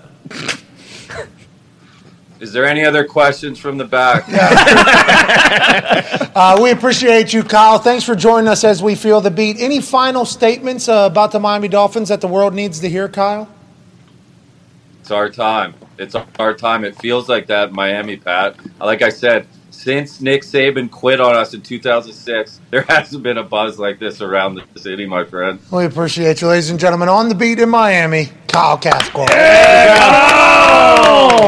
We'll continue to feel the beat. Obviously, we got Minnesota Vikings trip and the Niners to do in a couple minutes. Let's talk about this Miami team. Jeff Wilson was a deal that was made yesterday. Wasn't talked about much. McDaniel obviously knows what he can do from his Niner days. Lynch did come out and say everything that we said. Don't know if McDaniel said anything that he said to Kyle Cathcart there. That's a big-time signing. They're going all in. Offense, defense, special teams are good. Are the Miami Dolphins a fucking legit team this year? No, now, obviously, the cliche thing to say whenever we see a team building is like, hey, in the next couple of years, this team could really do it. Is Miami a team this year, you think, or no? This year. We just talked about beating the big dogs, Bills, early on with, half punch drunk Tua in the second half. He got that done. And then Byron Jones back? getting He's healthy. talking about his back, ankle. Byron Jones getting healthy, bringing in Chubb. So the defense kind of have been playing up to their potential. Yeah, but you bring over Jeff Wilson. You already got Mostert, who's familiar with the offensive scheme. And Mike McDaniel, he's everything everybody cracked him up to be coming in and getting that job. So vibes are high, as Kyle said down there in Miami. I'm happy they're able to have success because he can remain the same person. Right, AJ? Yep. McDaniel. If they weren't having success, everybody would expect him to change. Oh, shut up. What drugs is this guy? Come on. He's going plants or drugs whenever he's talking or whatever. PAFL. But instead, they're winning, so he doesn't have to hear any of that shit. And I'm not saying that he ever would have changed. I think Mike McDaniel's been McDaniel since the beginning. But I'm happy they're having success with him being himself naturally, and I'm happy it's coming together. It's much better that way whenever that's how an era starts, AJ.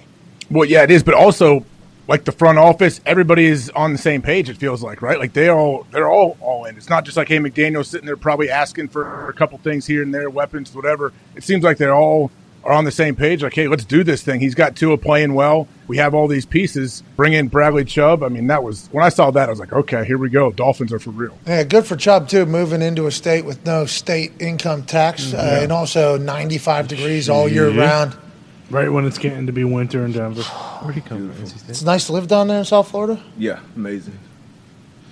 Really? It's too hot, right? Isn't it too A hot? little bit more high-powered offense there, too. Yeah, you got two Lambos out there. It's tough lining up against Hill and Waddle. Like, you got to, as a safety, I was talking about this with AB. He was like, man, like my typical alignment every week is probably 17, 18 if I'm in the post. If I'm lined up against these guys, I got to be like 22, 23. I was going to ask, their secondary's been the strength the last few years, but they've kind of stunk this year. Can they fix it? I think they can. And Chubb, you get a pass rush, that's the best friend to a secondary. And if you watch them play, a lot of their pressure is 6, 7 guys lined up, and they're blitzing 0, which puts a lot of pressure on those guys on the back end. So if you can, get home with 4, 5 guys, that'll help that defense a lot. Super cool sweatsuit today. Very cool. Yeah, super cool. Very cool. I was just going to say that. Very cool. Miami Super did cool. lose their leading tackler, Byron Jones, for the season with a knee injury. Oh, he's out for the year? Yeah. Oh, Leading tackle. that's the first bad news we've heard from the Miami Dolphins in some time. Let's continue to feel the beat.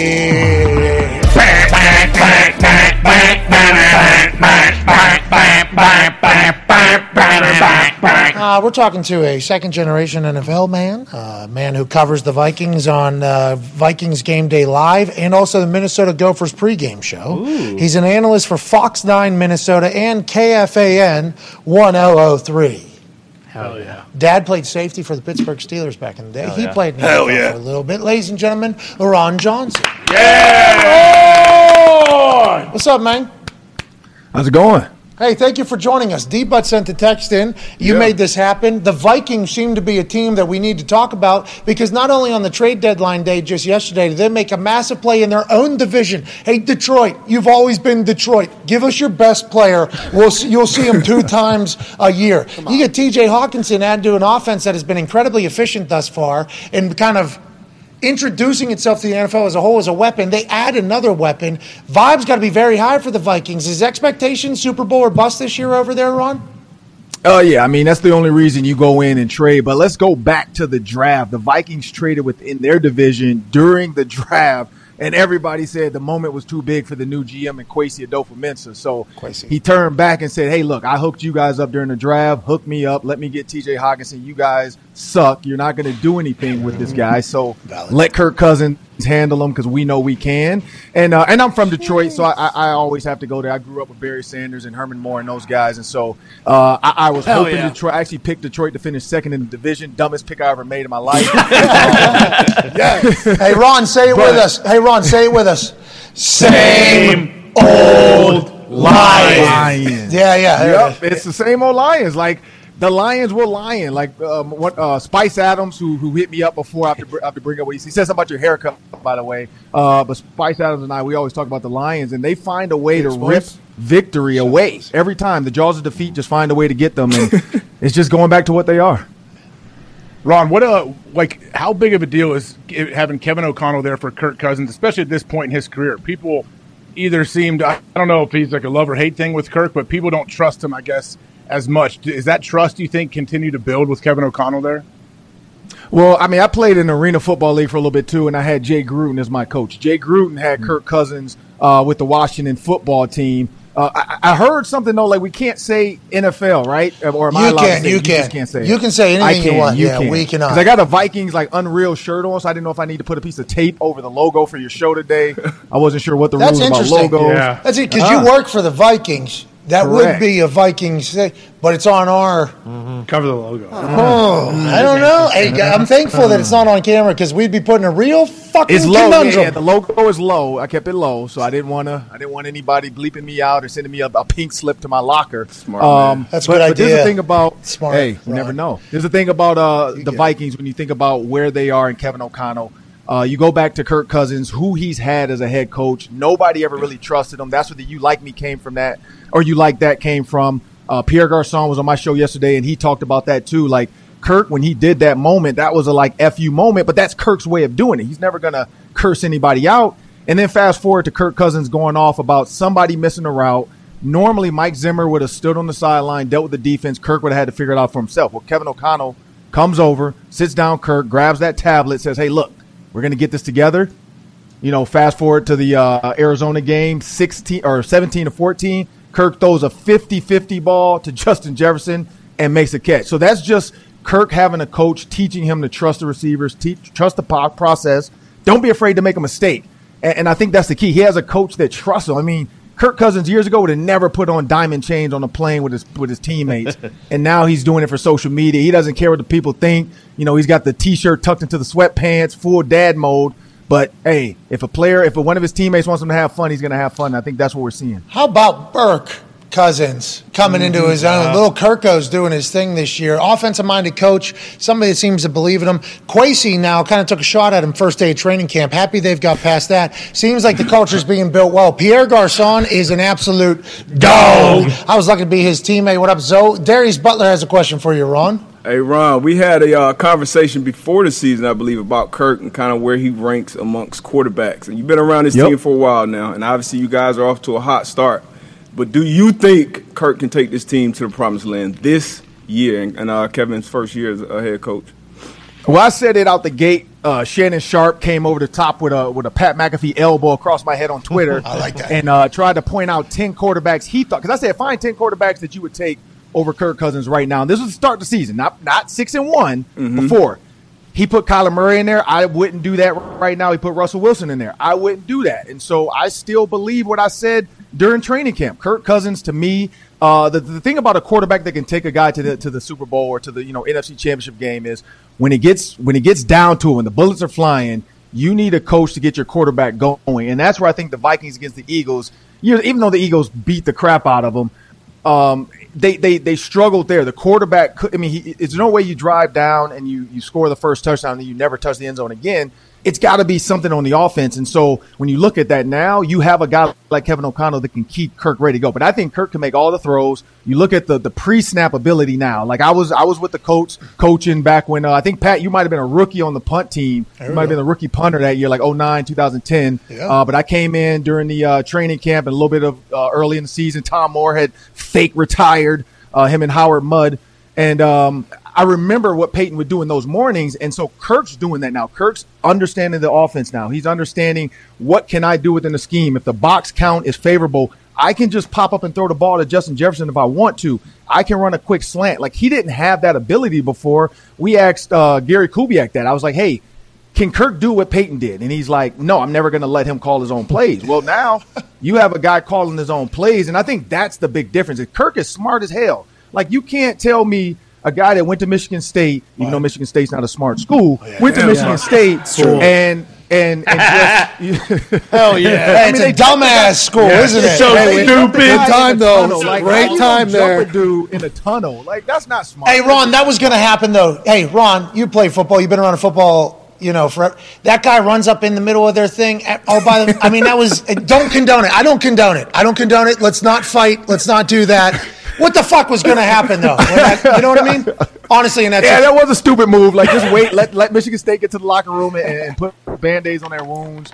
He should have stayed out and waited. The best football thing, hey, Ron, the best football thing that Michigan State has done this year, I will say, is that they proved that they are a team. Mm-hmm. And they said this guy cannot just swing his dick all over us after beating us in there. And I would argue that you should never fight anybody. Do not do that. What else was going to happen, though, with that tunnel? With how long it was just Michigan State? At some point, there was going to be a, you know what I mean? End up here is the question. Yeah, at some point, there was going to be a batch. You know what I mean? Because he's running by, like, layers of them. It's like probably got, like, the bigger guys a little slower to the tunnel here. Mm-hmm. Then he got, like, groups, and it was a long – at some point, he was going to make it to a group that was not going to be about the shit. That was just, yeah, exactly. I mean, not good. Just messed around, and he found out. He found out. That fucking crap. Back to your point, though. Kirk seems to be dominant, and also he's got legs. You saw him get the edge this past week. This is the best Kirk Cousins has ever been. And do you think Vikings fans are saying, hey, we want Kirk for the next 10 years now at this point? And was it ever like that before?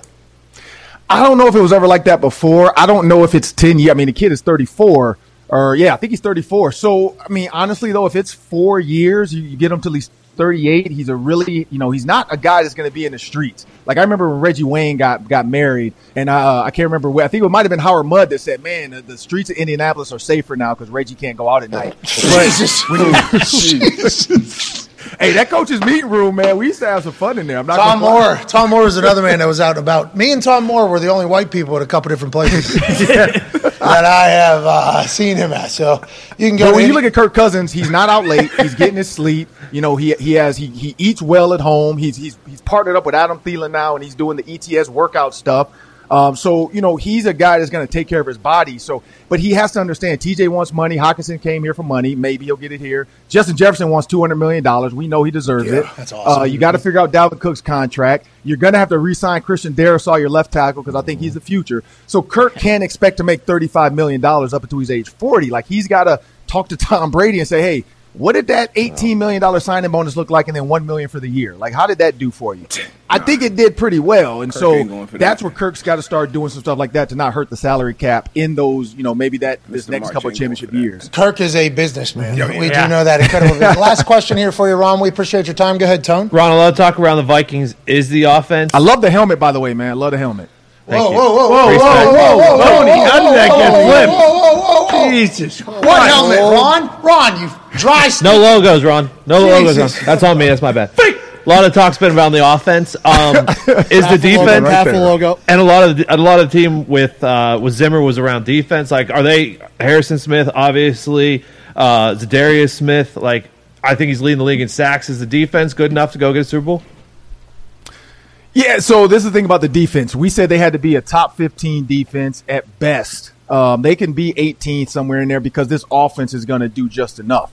And that's what you're seeing. These games before, the Cardinals game last year, where the Cardinals football team, because I don't know, what am I supposed to say? I don't know what to call them now. You can do whatever you got to do. But if you look at the Arizona football team, look what you're doing. Think about the Arizona football team. Last year, they beat the Vikings on a close game. You look at the Bengals or the Cincinnati football team. Love the drawing, by the way. Saw those. Those were some awesome drawings. Thank you. Thank you. We felt good about that. Yeah, we did great. My 8-year-old daughter said she could do better, but she said, whoa. But when you look at when you look at those teams, those games were lost in close games. Those same close games this year, Kirk Cousins and Kevin O'Connell, they're finding ways to win. The last 2 minutes and 30 seconds in halves last year and at the end of games, the defense for the Vikings was not doing well. I don't know what was going on.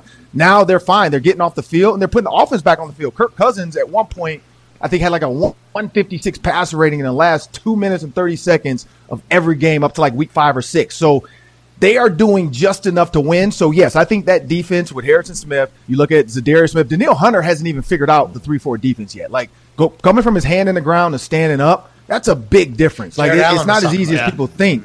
And so when he figures it out how to get low like Zadarius Smith has been doing, because he's a 3-4 linebacker, he's going to have to teach Danielle a little bit more. This defense can get even scarier, or they just make it a hybrid and say, look, you know what, screw it. I know you're the outside linebacker. Put your damn hand in the ground because that's what you're comfortable doing. Let's get after this quarterback. And I think that's going to be the way. And when you see Brian Asamoah, kid out of Oklahoma, really fast, when it's time to start spying a guy like Josh Allen, they're going to probably bring him in the game a little bit more. Cam Bynum at safety, played corner his entire life at Cal. He's playing safety, so now you don't have to go nickel or dime just to cover a tight end. You have a guy in Cam Bynum who's begging. Like he told me, he said, I want to be to the wide side because I know I can then cover somebody in man. And he played corner at Cal his whole life. So, I mean, there's a lot of flexibility with this defense. And that's what people were wondering about Lewis Seen. You know, I saw him the last game. He's walking around just fine after, you know, that gruesome leg injury. But people were wondering why he wasn't on the field. He wasn't on the field because Cam Bynum earned that spot. And I think that's the big key. Okay. Ron, that was amazing. We appreciate you for joining us. Hopefully we'll get to chat with you again soon. Keep crushing it. Let's do it, man. You got my number now, so anytime, as long as it's not late, because I'm asleep, but anytime I got you guys. Hell yeah. We appreciate you. Ladies and gentlemen, Ron Johnson. It was awesome. Thank you for that, D-Bud. Yeah, I feel like we just learned a lot. Cam Bynum's a guy. That's what it just sounded like. And when he was talking about Danielle Hunter having to go from handling dirt to being up, I watched Robert Mathis do that. Robert Mathis had to do that towards the end of his career, and him and Freeney both. Yeah. Freeney was getting paid, I think, $17 million a year in the last year he was here. And they wanted him to move from hand in the dirt to in the middle or whatever. And then he got put on like a pitch count, only coming in third downs. The way he handled that, I think, now granted, he's getting paid a lot of money. And that's what everybody will say. But he was like the consummate professional in the locker room, incredible dude. But it wasn't as easy for him just to pick up and become. Robert Mathis was able to figure it out, and it took his game to like another level almost towards the end of his career. So it's tough to do though, like you said. It's completely different position. You 4-3 DN, like you're doing the same thing damn near every play, every coverage. At 3-4, you got Rob Mathis. He has responsibility. Yeah, he got a curl flat. Like it's a completely different ball game for those guys that's just coming off the edge, snap in and snap out. But it does happen. It does happen. And guys have been successful in the past, so let's assume that he will be successful in the past, or he'll be successful in it. And if he is, the fucking Vikings, what a fun team to watch. And Ron Johnson, incredible guy to talk to. Hopefully we continue to do that. Speaking of continuing to do that, let's continue to feel the beat.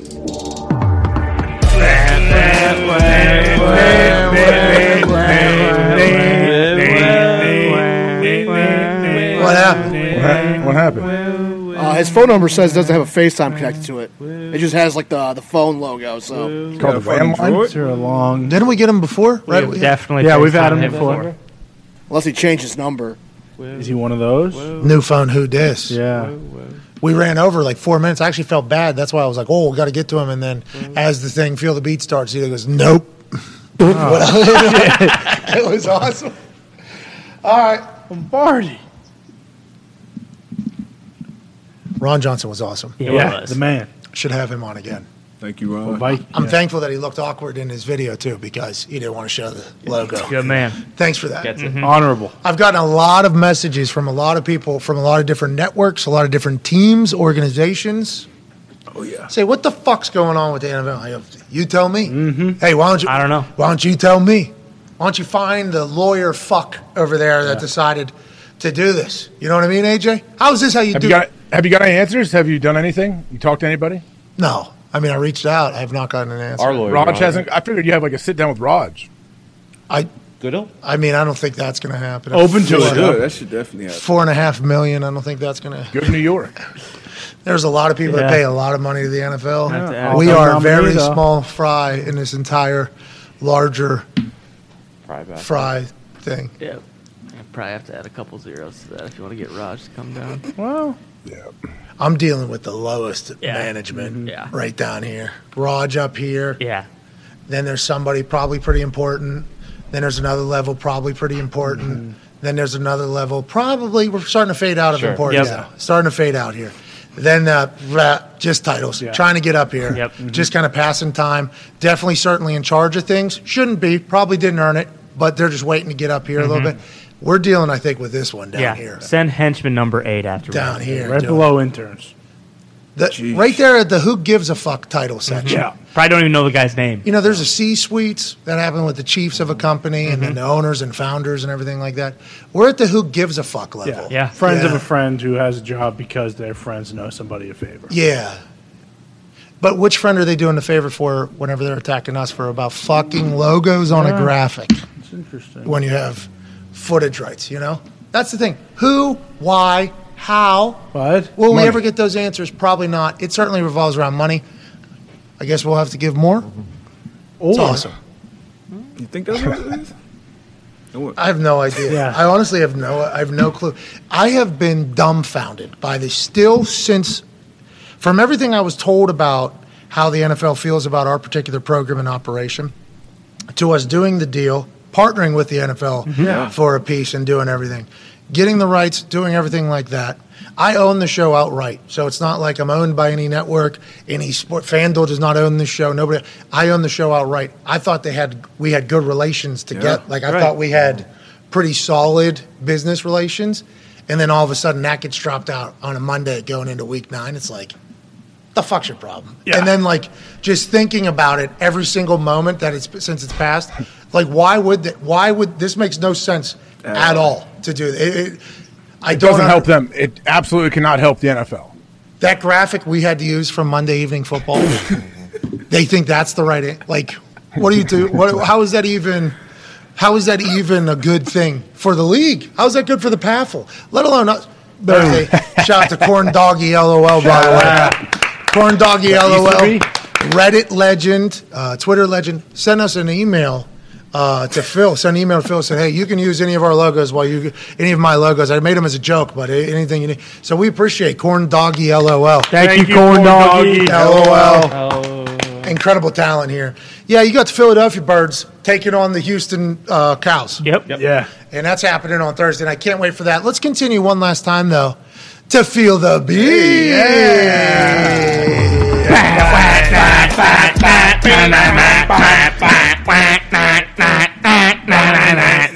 That was incredible. I'm happy we did that. I was getting confirmation in my ear. Yes, he has joined us. The Eagle, not the Philadelphia ones. The Eagle, in this case, a metaphor for the person we're about to talk to, has landed. Hell yeah. Ladies and gentlemen, joining us, a man who covers the Niners in an epic fashion with The Athletic. He used to work for ESPN. He is a Stanford grad. Big brain. Yep. You can find him on Twitter at Lombardi himself. Ladies and gentlemen, David Lombardi. Yeah, Lombardi! What's going on? The portrait mode just sliced off the left side of your face, I think. I see myself there. Slice your ear off. Yeah, it's a little blurry, though, the whole left side of your face. Oh. You kind of look like the guy from Batman did the... Two-Face. Harvey Dent. Yeah. It's the first time I've done FaceTime on my laptop, and it portrait moded me. No, you look good. It's an You look Apple thing. there at the beginning, though, just like a third of your face was blurry, and I'm like, okay, I hope everything's okay. Turns out it was technology. Yep. Lombardi's okay. Yeah. Lombardi's okay. That's good news. The San Francisco 49ers seem to be all in this particular season. Could you have sensed that? Did you expect that? And what a road this season has been from Trey Lance is our starter. Jimmy G's working out on another field. We're keeping Jimmy G. We're trading in for Christian McCaffrey. We're going all in. What a road it's been, and is it continuing upwards, you think, behind the scenes? Well, it just reminds me of one of the first times we talked during training camp that John Lynch and Kyle Shanahan really, really believe in this roster. And they made that Jimmy Garoppolo move when Trey Lance was still healthy to insulate the roster just in case something did happen to Trey Lance. It did. But I think what we've seen so far from the 49ers is a team that was led by their defense there the first few weeks. Then the defense got really banged up, and now the offense has grabbed the torch, and obviously adding Christian McCaffrey helps the offense and anybody you talk to. So for me, after the game on Sunday, it was Trent Williams, who obviously has been around Kyle Shanahan. He's been around the league a lot, and the first thing he said was, I asked him about the offensive performance. He made sure that he hammered home complimentary football. He thinks that, and the 49ers think that they are strong on all three phases of the game, especially defensively, but now with offense, with Christian McCaffrey coming in, they think they have that formula to go a long way. So putting it all in for Christian McCaffrey makes a lot of sense based on the belief they have in their roster. Pat, AJ?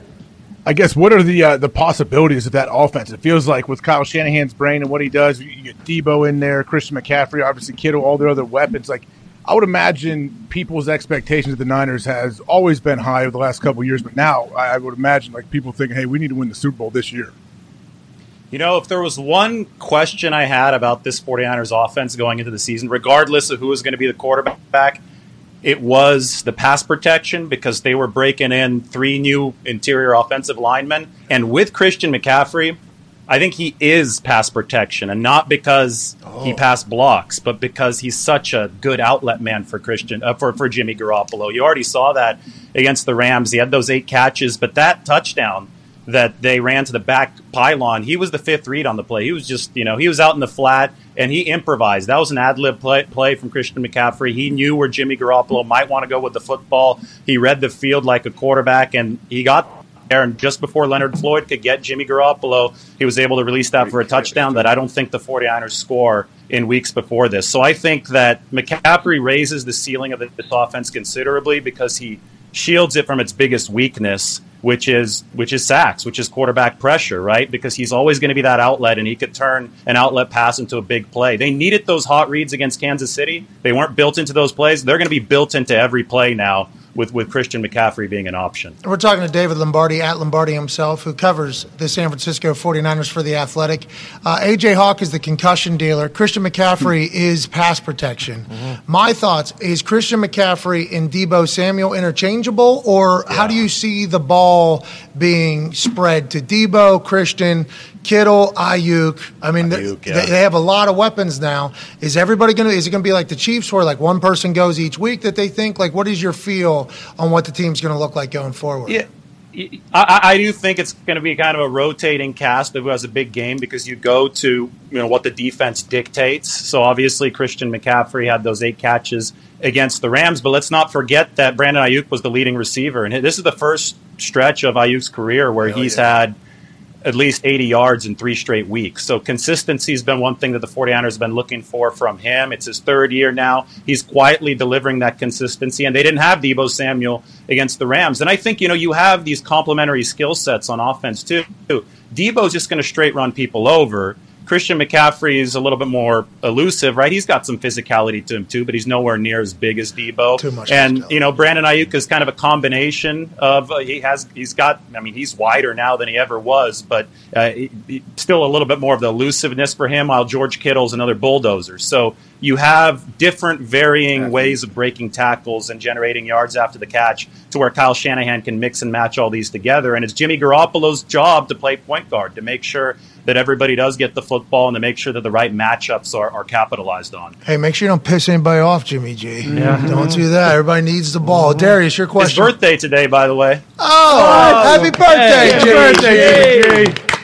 Happy birthday.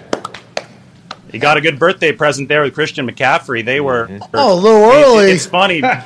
Jimmy Garoppolo always talks about Christian McCaffrey sees the field like a quarterback, and Christian McCaffrey's already saying, I love the way that Jimmy sees the field. You could tell that they have that instant rapport. Kind of like Jimmy Garoppolo had with Sanders a couple of years ago, Emmanuel Sanders, when he first came in. That really helped the 49ers in 2019. Yeah, you're talking about that flat turn up. It seems to be incredible chemistry. Just 2 guys playing football on field together. That's all they are. Very quickly. They have another they have a bye week, so it's another. Yeah. They got a lot of time to kind of Christian McCaffrey get baptized into that offensive playbook. Excited to see what they do. Darius, your question for David Lombardi.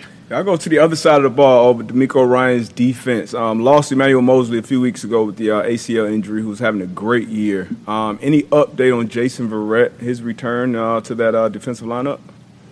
So they activated Jason Verrett from PUP. He's on the active roster, and I think they're going to try to get him out there on November 13th. The next game is Sunday Night Football against Justin Herbert and the Chargers. And you're absolutely right about Emmanuel Mosley. He was, I can't say quietly playing great football. I thought it was pretty loud. He had that pick 6 against Baker Mayfield. That was such an important part of their defense. Charvarius Ward's been great on the other side, but if they can pair Ward with Verrett, who, last time we saw him was playing really, really high-level football, this defense can get back to being one of the top units in the league. They fell off there against the Chiefs in the first half against the Rams, but Verrett might be back on November 13th. Connor, your question. Last one for Lombardi himself, David Lombardi. Lombardi, do you think that the Niners are done adding pieces, or do you think there is a chance that Odell is actually on their radar and they might make a move to get him in after? Did we start that shit? Yes. Did we start that? Because there was a conversation in the article where the person asked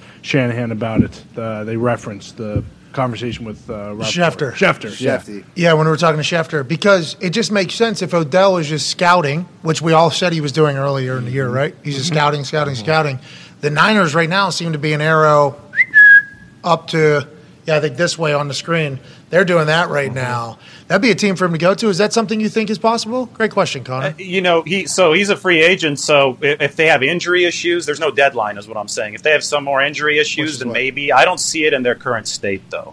Right now, we talk about how loaded they are, and they have plenty of pieces to be a high-octane offense right now. So, injuries can happen. This was their first game since I started covering the team, and they didn't report any injuries afterwards. But you know how it is. So I would never say never, but as it stands right now, I think that they're set with what they have on offense. That's awesome. I had a teammate who didn't know he had a concussion on a Sunday till Friday, so let's keep our eyes peeled for that over there in San Francisco. Yeah. His locker room's right next to mine. You probably know who it is. Can't thank you enough for joining us. You do great work with The Athletic and on the internet, and especially when you join us. Ladies and gentlemen, David Lombardi. Welcome back to the Pat McAfee Show on Winners Wednesday. Hell yeah. My earbuds aren't fitting in my ears, but earlier today we talked a little college football. Did we? Yeah, we did. First college football playoff, rankings were released. I know AJ's livid that Ohio State wasn't number one, but that top 10 talk was presented by Twisted Tea. And with Twisted Tea, everyone knows we have Tone's Twisted Top 10 tea. Why? And till Friday usually is when we do the giveaways for that. We're going to start today. You have that thing upside down. I don't know how to put it in when it seems to I be can't focus on it. It's affecting me just a little. But Twisted Tea is a super refreshing hard iced tea. Hell yeah. It tastes like real iced tea because guess what? It's made with real brewed iced tea. Wow. But hold on, guys. It's got a kick. That's right. 5% ABV. What? Perfect when you want to get a little twisty. Hell yeah. Tune in Friday for Tone's Twisted Top 10, but enter right now with hashtag PMS Twisted Tea CFB to guess what two teams are going to be a little twisted on Tone's Twisted Tea Top 10 on Friday. Zeta said in the comments they should be saying that you look like Ian Rappaport from Super Bowl. From the Super Bowl. That's funny. When he was going like this. Doing the full lean. So this is what I think we're going to do with Twisted Tea, and we appreciate Twisted Tea. Right now, if you use the hashtag PMS Twisted Tea CFB, you put the two teams that are definitely different from the college football playoff rankings in the top 10 to Tone's top 10 on Friday. Which two rankings does Tone not agree with? Put those two teams with the hashtag PMS Twisted Tea CFB, and you could potentially be one of 5 winners of $500 from your friends at Twisted Tea. Not only the most delicious kicked tea drink. Oh, hell yeah. But good people who love college football and also enjoy that we do giveaways and want to get involved. Shout out to Twisted Tea. We appreciate them. Once again, 1 Tennessee, 2 Ohio State, 3 Georgia, 4 Clemson, 5 Michigan, 6 Alabama, 7 TCU, Oregon, USC, LSU round out the top 10. Which 2 rankings does Tone Diggs not agree with that he will put in the show on Friday and find out the right answer? Which 2 does he not agree with? Use the hashtag PMS Twisted Tea CFB. Do you want to give an answer right now, AJ, what your thoughts are on what Tone's thinking? No, I do not want to give an answer right now. Okay, don't give it away. Don't let anybody else win. Very You professional. want to win the $500, not everybody else. Tone, there's 2 teams you don't like. It's not a swap thing, though, right? I don't know. Oh. So is it more than 2? We did talk about this beforehand. Tone did tell me directly it is 2 teams that you don't agree with. Correct. Are they swapped ranking? They're not swapped ranking. Do you want me to give that away? It's a pretty big giveaway. Okay, it is 2 teams, though. There's 2 teams that I think are in the wrong place. Okay, so we will find out the answer on Friday. Once again, enter which two teams does Tone not agree with. You could be one of 5 winners of $500 from our friends at Twisted Tea, which use actual tea. Yeah. But with a little kick. Hell yeah. 5% ABV. You drinking Twisted Teas? Ooh, yeah. You kidding me? I twee game every time before I go out. Oh, really? You're a good twee mate. I love twees. Nothing like a good twee at the end of the day. Shout out to Twisted Tea, and also shout out to you for watching this show. That is terrible, but I hope you do enter to potentially be one of 5 winners of $500 on the Twitter, which I hope is around forever. Yeah, absolutely. We all do. Ain't you right, AJ? No matter what. Yeah, he's not shutting it down. Well, make a lot of changes. Will people leave? A lot of people say, if this person becomes president, I'm leaving town. They never do. No. A lot of people say, if this person does this, we're going to leave. I don't think Twitter is capable of ending because of how important it is to basically the social media, ecosystem. Right. It is a very important. Twitter is a very important spot. I don't think it's going anywhere. But you got a lot of people complaining. $8 for verification? Come on, dude. So is everybody going to leave Twitter? We hope not. Yeah. But I'm sure they will. Everyone's leaving. That's what everybody says, dude. No, is everybody lying? And should we never take those people serious ever again? Like, is that something we should think about too? Perhaps. Does that happen? I don't know if we should dive into that whole world. I wonder what Neil Young's thinking. Well, he's back on Spotify. Okay, so his music is back. Please put my music back on Spotify. Yeah. Okay. I ain't paying fucking $8. I ain't paying. I understand. I appreciate everybody that's saving the world. I fucking love it. But I feel like it's going to be a long, miserable life if you're going to try to do that with every human you don't agree with. Just my thoughts. I'm a stooge, sports stooge, and we just try to move forward. Hopefully you will enter to win $500 on Twitter. Now, it is time to get smarter, get better, and learn more about NFL football than we could have ever imagined learning before. Ladies and gentlemen, it's time for Everything DB with Darius Butler. Oh, let's go. Mike good? Yeah, I'm great. Hey, we learned you can't get too close to the board. To the screen. All right. Let's get to Design flaw. Sure. You can say that. Worth it. Yeah. Worth it. Worth it. Here we go. Let's get started, man. Some big plays from week 8. Everybody remembers this play. This is a wild game, wild ending. Panthers, Falcons, P.J. Walker with probably the throw of the year.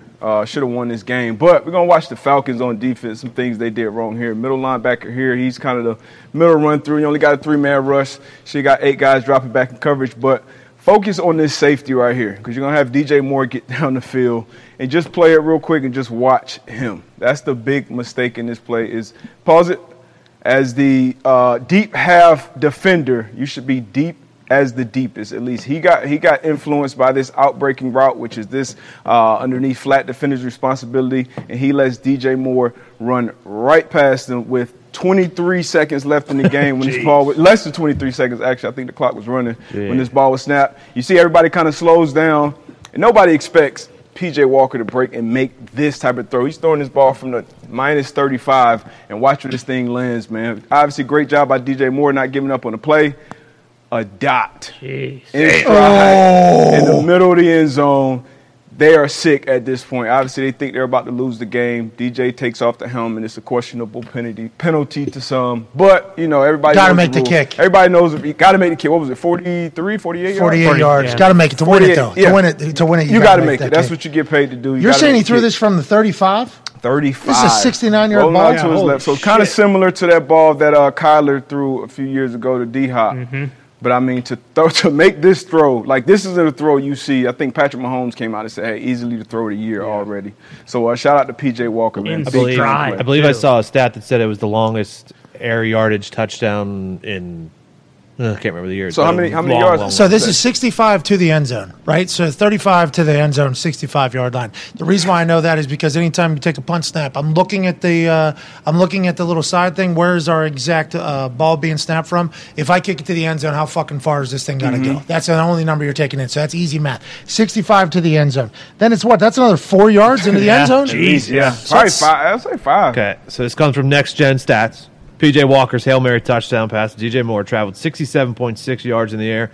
The longest. I think that's bullshit. I think it's longer. Longest completion by air distance in the Next Gen Stats era, which has been since 2016. I mean, if you let that ball hit, I mean, that's what, at least 4 yards, right? He's catching that over the shoulder. Unbelievable. That's coming down this way. Yeah, probably hitting the A. I mean, I wish we would have calibrated this. I didn't know we were going to even get in this discussion, so it's nobody's fault but my own.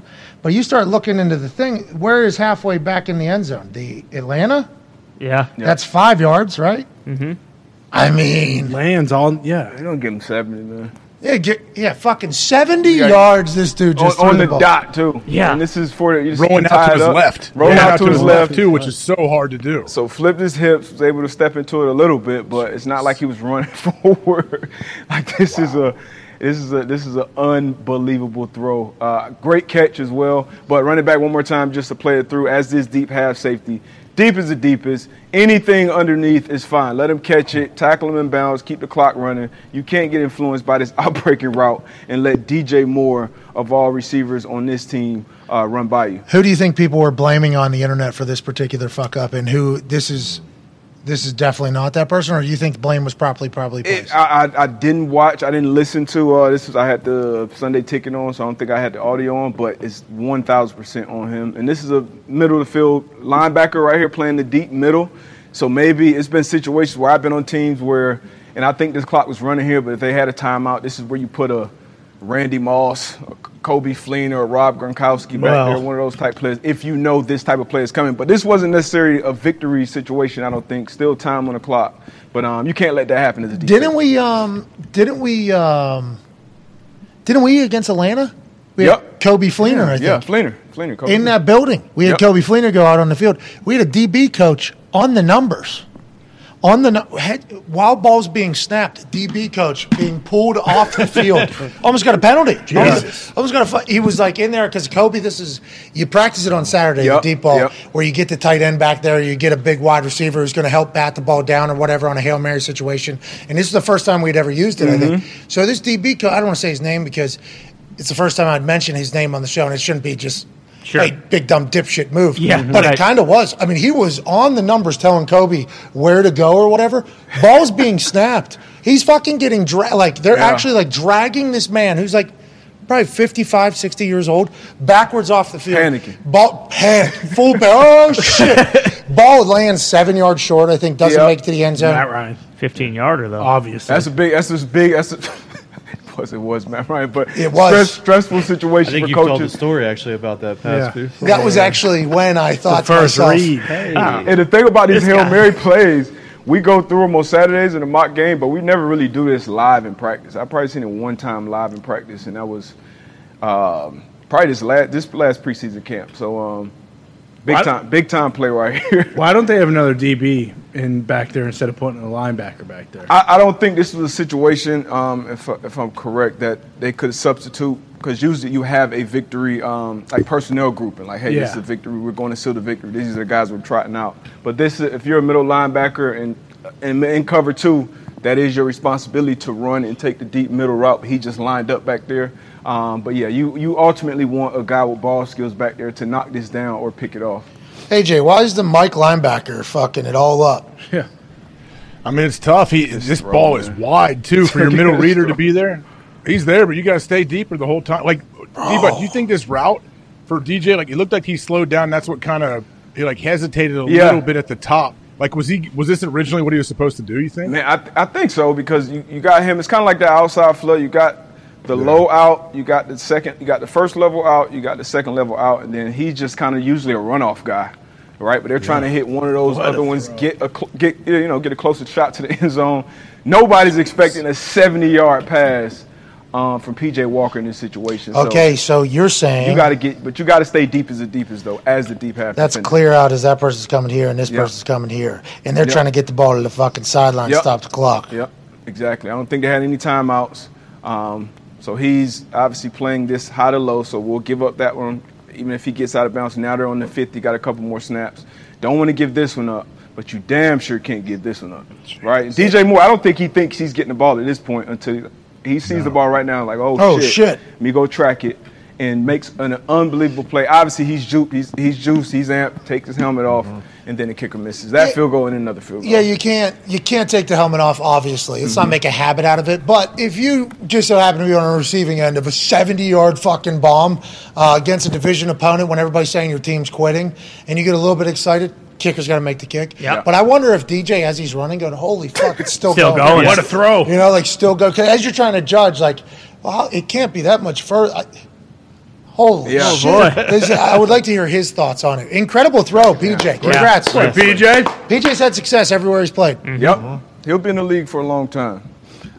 Second play. Did we get the second one in? We did. Okay, so Miami Dolphins against Fox's Detroit Lions. I could have made the whole reel about the Lions in tones. Hell yeah. Steelers too, but Being good? We'll see Tua right here. Lions actually fired their DB coach after this game. Oh no! Just really, really bad communication. This is the 3rd and 6. Lions are up 14 at this point. You got Tyreek Hill motioning over, Okuda's motioning over with them. So at this final formation, you're gonna have a 3-by-1 set, right? Tight ends backside, Gesicki, and then you got Waddle, Hill, and then Sherfield up here. So you got 3 receivers up here. And what the Lions do here is they actually double team both Waddle and Tyreek Hill. So it's 3rd and 6. We're going double-double, all right? So I believe this defender and that defender are going to double Waddle. This defender and these 2 defenders will double Hill. So What is so funny? Why you? so now you have 4. No, because I'm saying you have 4 DBs on 2 receivers. So you would expect for at least these 2 guys to be taken out of the formation. But watch as this play develops. It's going to be a switch release fade, and it's still going to be a wide. Like pause this right here. Like if you have 2 double teams, it's no way a guy can be that open, especially a speed guy here. So it's the Lions D-Bud, though. I understand that, but this is really, really bad ball. 3rd down, money down. Obviously, Tua makes an accurate. Can you run it from the beginning? But like, what are we doing here? So I think AJ, I'll let you ask because I think you're asking the same thing as me, and I'll just be ready to highlight it. Is he trying to disguise the double? What's he doing, DB? I think here he's like, all right, I'm going to take away this crosser, right? Because that's a really tough route, and they do a lot of that. But so he's going to be outside leverage. I'm going to be inside leverage on this guy. And then when you got Tyreek here, you got these 2 guys here. So I believe that's what he's doing. But, I mean, and I think he does it. So this guy can't let him outside, right? At all. That's what I was just about to say. You have to have very, very strong leverage on your outside hand from this guy, and then you got to be ready to help. Pause. So, like this guy, Tyreek Hill, he doesn't even have to really set a pick. It's kind of a natural pick almost, but he's running back from the beginning. You'll see Waddle's patient off the line, knowing like soon as Tyreek clears out, I know I'm going to be in a good situation right here. That DB's got to slide. He's got to slide outside leverage at the snap, doesn't he? He's got to be outside leverage. Pre-snap. Yep, out the snap. Especially with other bodies out here that can potentially pick you because you got to do it pre-snap. You want to at least be able to try to use your help. So this is bad execution. Got a triple team. Horrible execution. Oh, he took a step inside, D-Bud. Look at it. Run it back, Pat. You should run it back. He was almost outside. Like you got to be. If you run it, you got to be like you got to be lined up. Your left shoulder got to be the inside of that 1. Like you should be fully out here because you know you have a guy on the snap coming to help you inside out. So once he does this outside release, but it's bad ball. Like Foxy said, it's the Lions. The amount of third and longs they converted was unbelievable. It had to be a record. Do you think firing the DB coach, does the same thing apply like with an interim guy coming in, or does their secondary just fucking stink and doesn't That matter seems what like they're terrible gonna do? scheme there, right? That's a bad plan? It's a good idea. Horrible theory. execution, In right? theory. Because all right, you calling this in the huddle. This play comes in. All right, we're going double. We're doubling 17, we're doubling 10. We know that, but now the players got to figure it out from the play call to the alignment. Where are these guys aligned? You saw Tyreek Hill. He lined up over here. Then he motioned across. So how are we going to double it? It's going to be I'll be low, you be high. Are we going to be in and out? So now those 4 DBs got to be on the same page on how we're going to cover these 2 wide receivers. So like I said, as AJ pointed out, you got to get outside. Obviously he knows his help is in there. And then here I would try to get up in the press and be up underneath. But they actually do a somewhat decent job of running back. Even with Tyreek Hill, he even beats the leverage of the guy that's inside. So you're inside of Tyreek Hill, right, Paul? So Okuda's doing a decent job of staying outside leverage.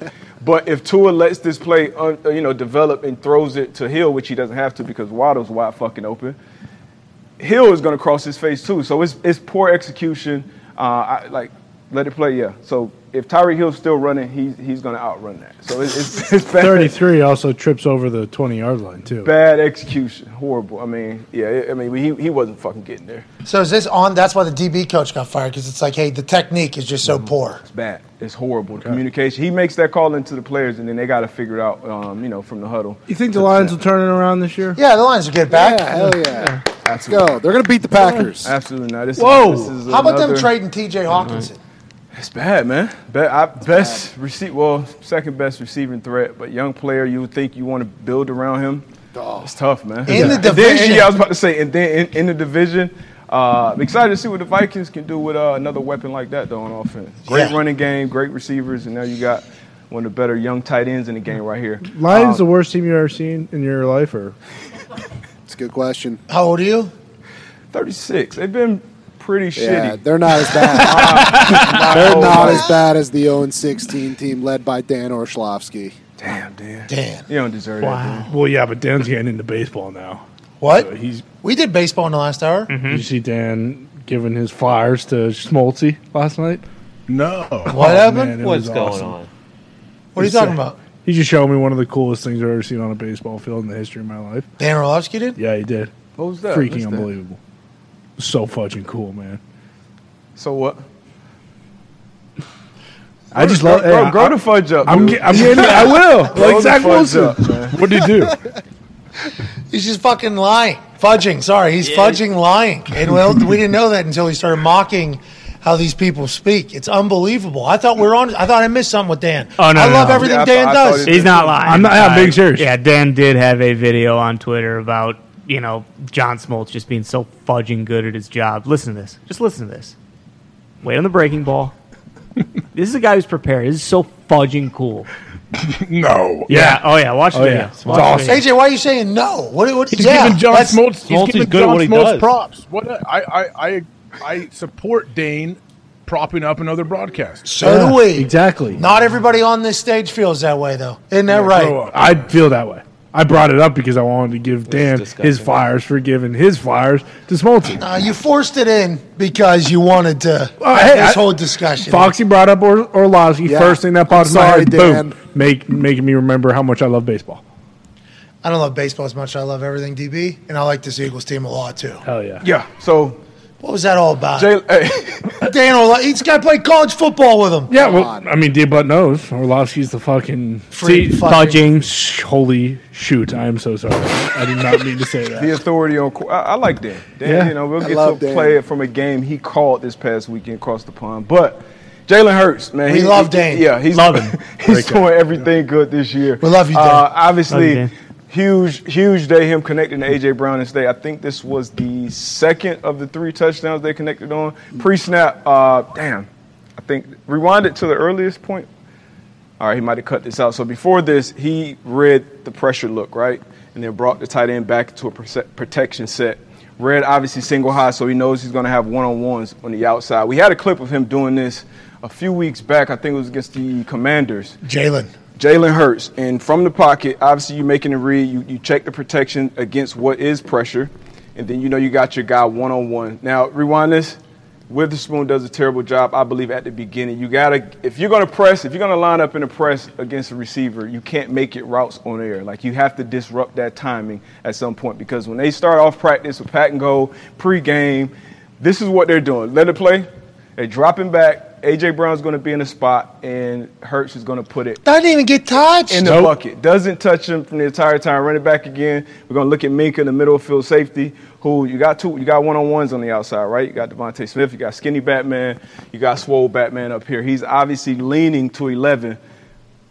At this point, you probably want to lean a little bit more, and maybe you get there. But this is a tough job on him, because you allow this receiver to run that red line that's on every practice field, hold that line, and then Jalen Hurts drops an absolute dot in the bucket, A.J. Brown. So, I mean, that's and if you play this from the back copy, if you remember this, the last time we saw Jalen Hurts do this, man. So he's been doing this all year. He's been consistent.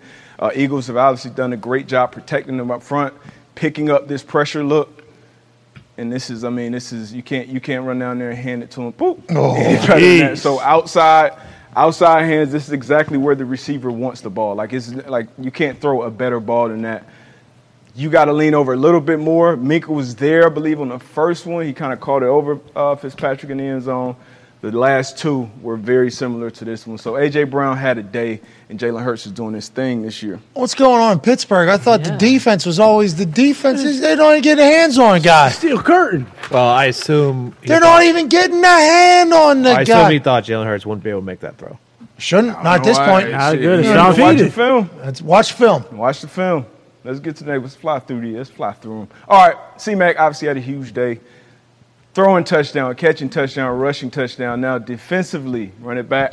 Defensively, on defense, you have primary run defenders, and then you got secondary run defenders. And as secondary run defenders, unless your receiver is blocking you, if you're in a deep half, you never have run responsibility. You're in the deep third, same thing, unless your guy's, attached or close to the core and he crack blocks or something like that, and then you have to crack replace. But when you're in these positions, we can highlight him. You don't have a run responsibility. And even though this is a pass, this is a lateral pass that is still behind the line of scrimmage, you can't react to that from back here. You'll see, let it play. So he reacts to this. The corner reacts as well, which the corner I don't think should be reacting either. I believe this is quarters. A receiver, this is almost like a D lineman when you run past the screen. A receiver is never going to run by you like this on the play if with a guy in the backfield. So your antenna should go up. Your antennas obviously should go up, and it shouldn't even be a read for you because you know no one, once again, deep half defender, deep as the deepest. So great execution by the 49ers. Great throw by C-Mac, but defensively, you cannot have this. Can you guys tell from back if that's a lateral or not a lateral? That's a tough thing because we have that suite now at those games. It's really hard to see who's moving forward, who's moving back, how far they're moving it. Is that something you can tell, or you just got to be disciplined? Not really, but that's why you got to read your keys. Once again, the receiver's never going to run by you, when you're blocking. So something should go off. Something is abnormal that Ayuk is not going to, as a corner. You see me reacting as, oh, shit, I got a great reaction on this play. I'm going to go make a tackle. And this guy that's supposed to stalk block me just lets me run right by. I mean, look at it. I mean, he's full sprint. Yeah. And then you can, for me, body language, we always look, you talked about it earlier with baseball, like we're always looking at body language. Like, rewind this. It's Christian McCaffrey.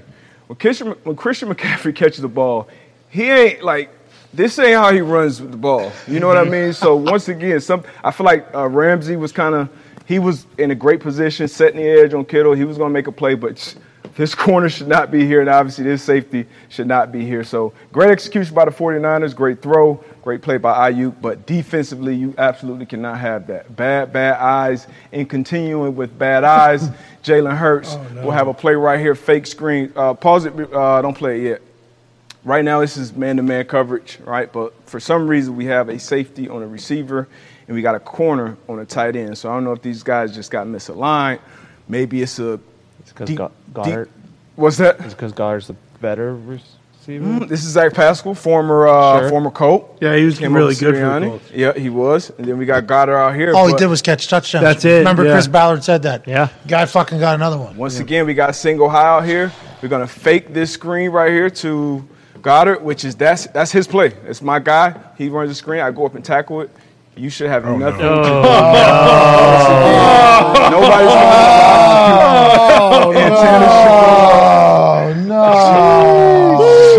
going that throw, I expect Jalen Hurts to make. He didn't. He didn't have to pump fake. He didn't have to do anything here. This is Kaboli could have scored this. I don't know. This is Pascal's touchdown. This is all Pascal does. Score TDs, baby. That's literally what Chris Ballard said. Nobody talks about Pascal. All the fucking guy does is catch touchdowns. Said it on the show. Yeah. He really did. He did. Ballard, do you want to keep him around then, or what do you? Any thoughts? We got pressure here. You got to have eye discipline, obviously there, and that's bad ball. So see a little, see a lot is what one of my coaches used to say. Just read your keys. That's your guy. That's the guy you line up in front of. If he's going to block you, beat the block and make a tackle. But you shouldn't be looking and seeing one and breaking on one running this route. So we got no hands on a guy. Okay, Yep. Go route for A.J. Brown, the Yep. guy that you're spying. So you guys have recognized is probably the bigger threat on the entire team. Deep post safeties leaning to his side. Yep. So you've acknowledged that he is the guy that we're going to kind of look at as opposed to Devontae or anybody else. No hands on him at all.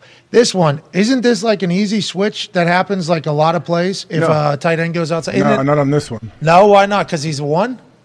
You wouldn't switch it. You're not. You're locked. It's a man-to-man call. Oh, you mean pre-snap, Pat? You Yeah. mean line up? I'm talking about him move this way, him move this. Oh, you're saying alignment-wise? Yeah. Definitely. Yeah, that happens all the fucking time. If it's man-to-man, if they call man-to-man in the huddle, you find your guy, you find the receivers out of the huddle, you line up across from them. Same thing for safeties, linebackers, whoever you guard. You know, based on the call, hey, if I'm a linebacker, I got a running back on this call, or I have a tight end on this call. If you go empty, maybe it's something that switches up. But this should be a good alignment unless it's a call with man principles but zone alignments, which there are some of those. Usually you see them more in the red zone.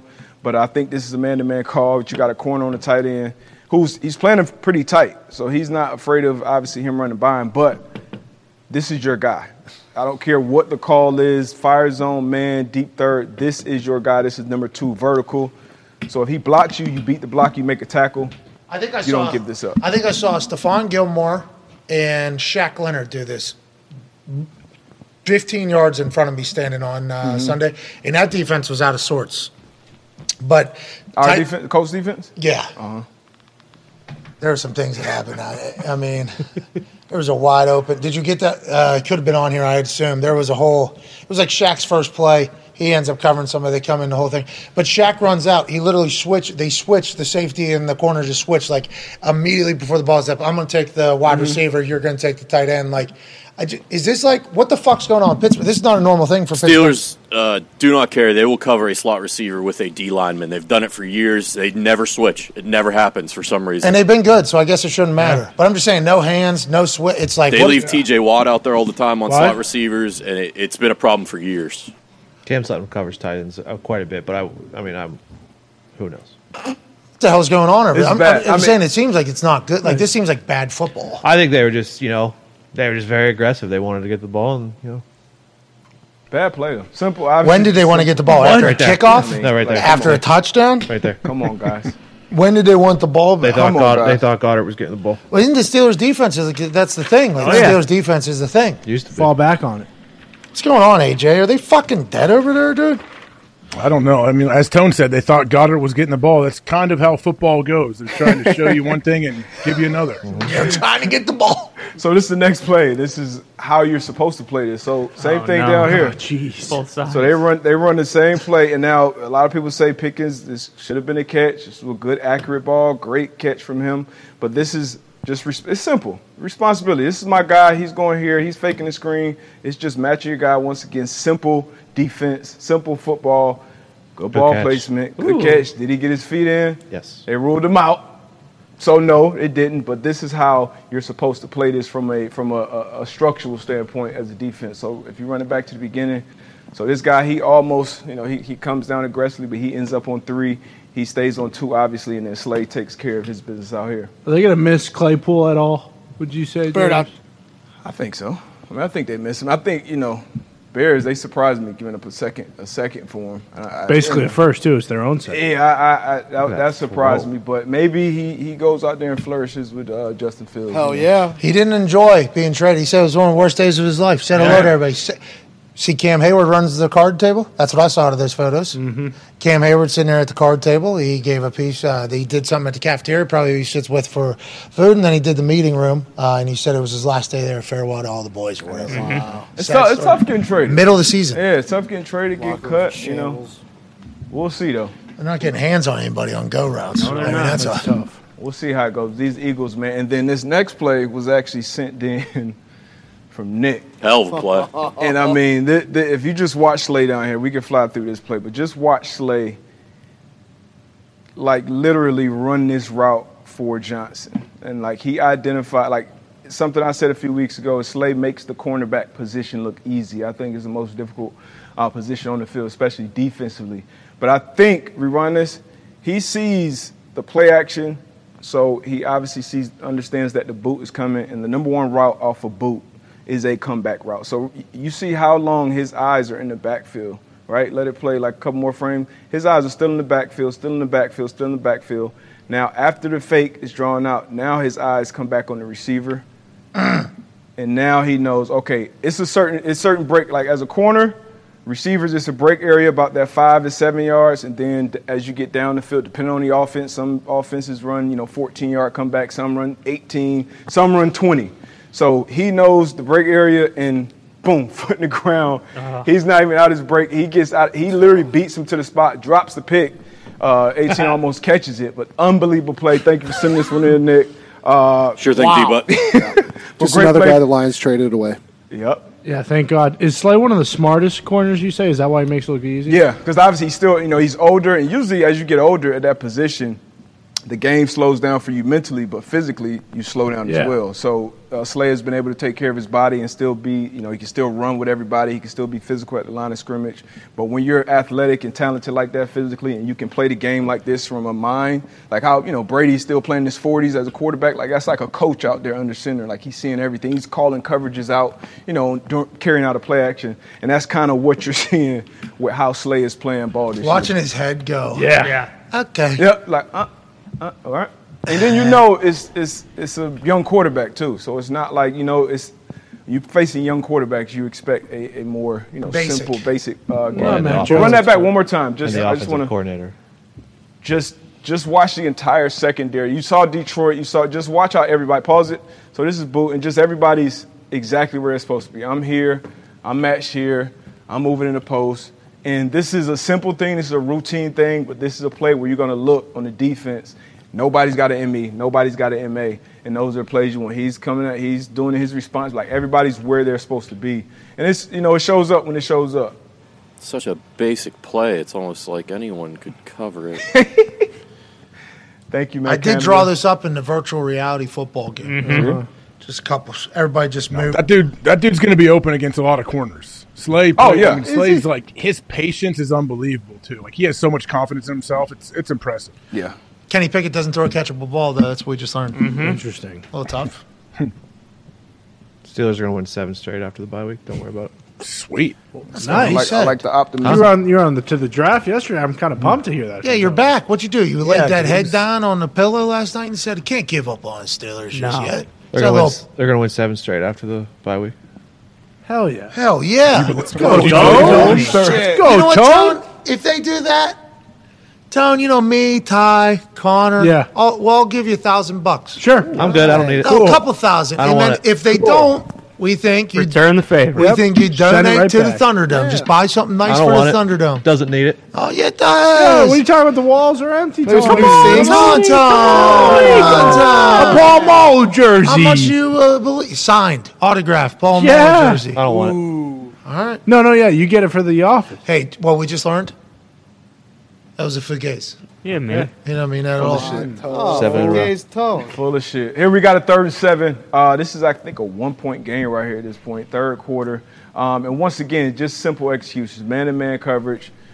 Now, you got a combo, right? You got a stack. So these two guys, obviously, you're in and out at Hufanga.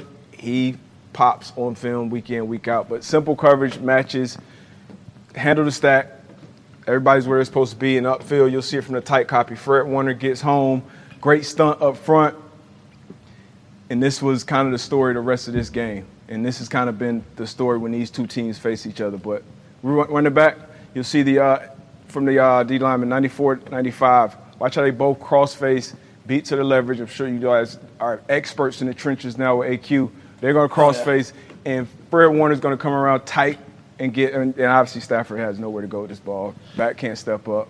Everybody's in the same. This is when the pass rush and the coverage is the same thing. Yep. I think Peyton was talking about it on Monday Night Manning. Oh, it was a coverage sack right there. That was a coverage sack. Yeah.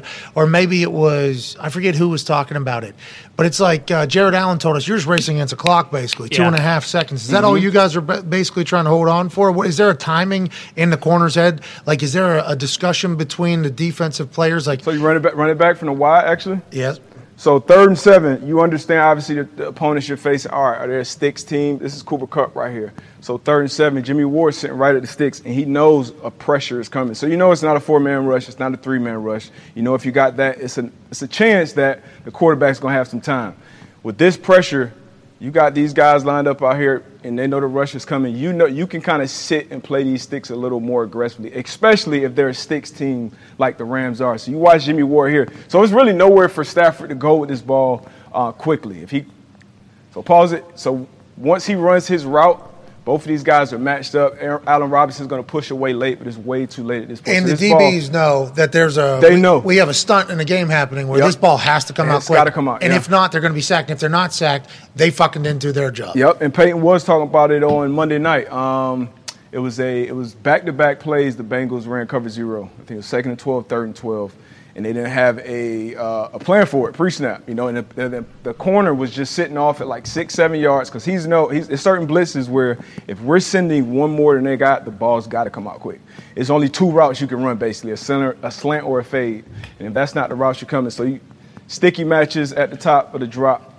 So that's front end. That's why Von Miller gets $160 million or whatever. Yep. Because the defense who gets Tre'Davious White, who's back practicing, they said he's still day to day. He might not be playing this weekend.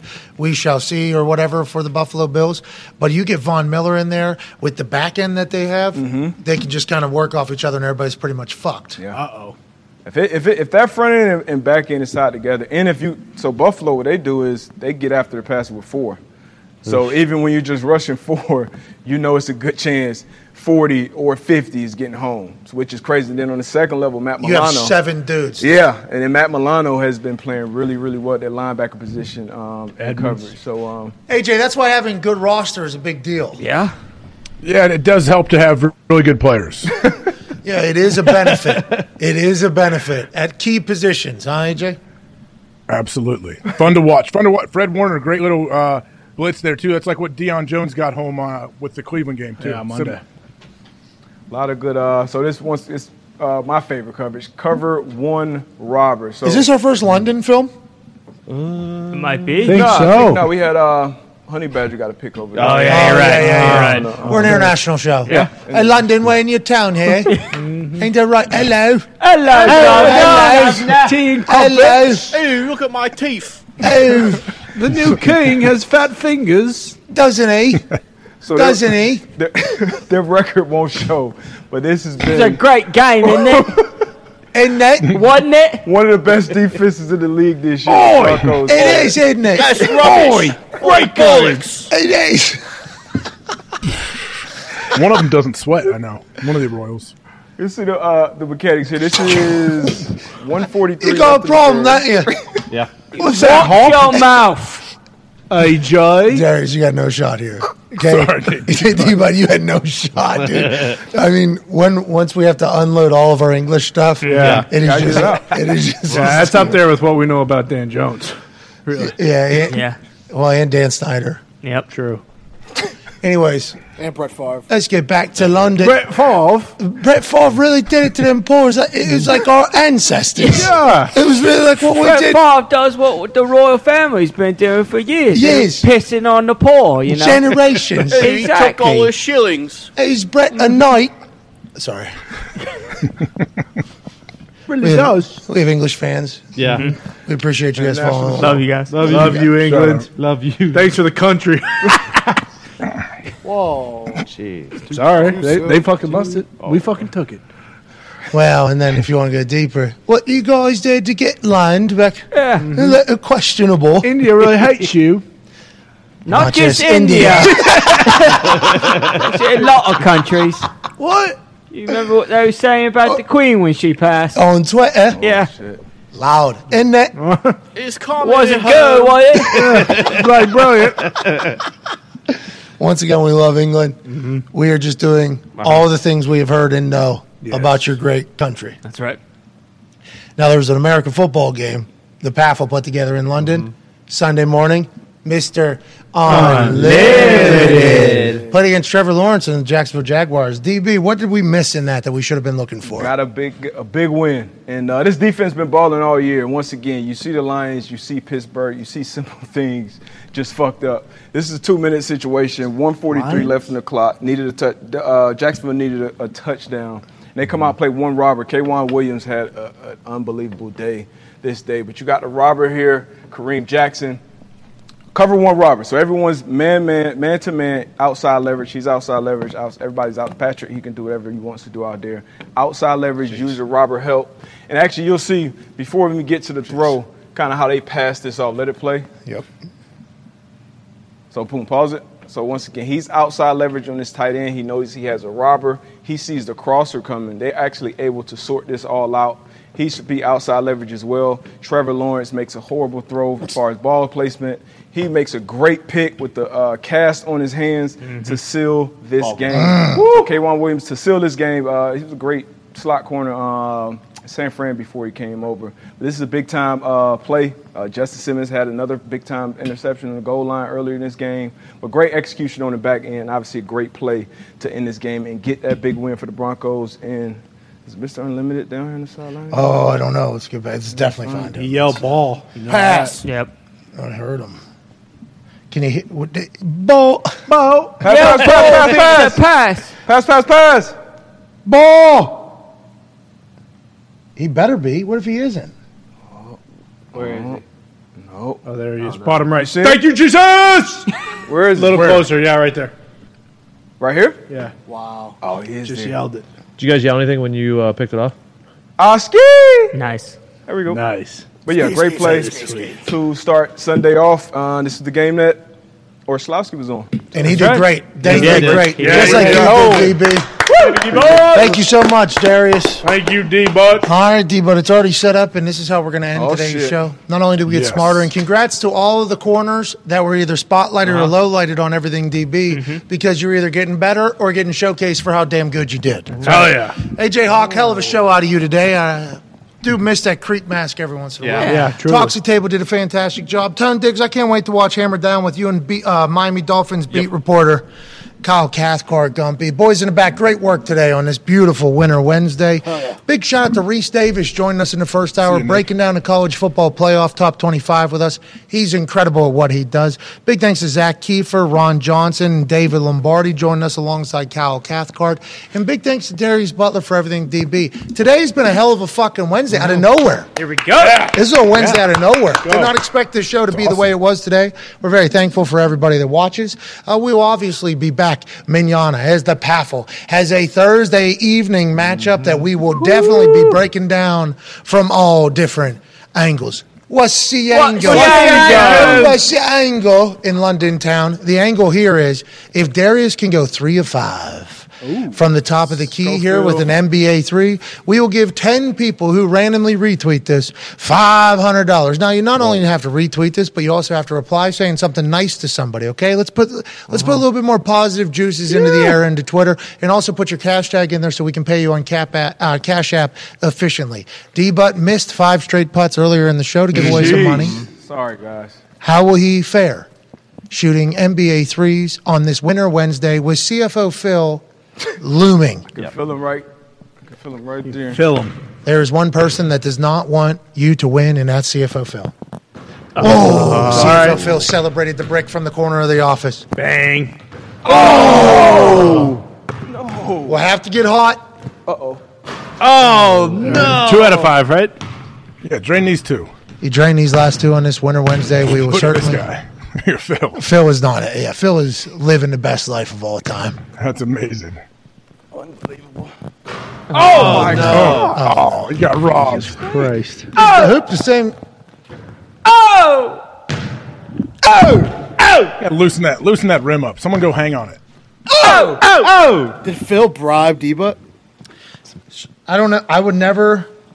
You're saying. I never do to people like that. Yeah, I was about to say. You're saying that's quite a slanderous. Phil might have fucked with the rims, though. That would be smart. That is a meme. Nah, I just think today, guys. What, dude? Don't you ever say that. Oh, come on. You can dunk You still. don't stink ever, dude. That jumpsuit's sick, though. Yeah, you did great. Everything DB was awesome. Yeah. 5 people for a dunk. Hell yeah. Cold. I don't know. That's the high rim too, right? Yes. Well, actually. Or they fixed it. we appreciate the people that fixed it. Thank you all so much. Thank you. Thank you, guys. Tomorrow, Darius. All right, sorry, people. I don't want you missing a dunk on this day. You missed 5 putts. Nah, missed I 5 missed a threes. fucking dunk. Can't have you missing a dunk. This is a guy looking out for a guy right now. Friends being friends.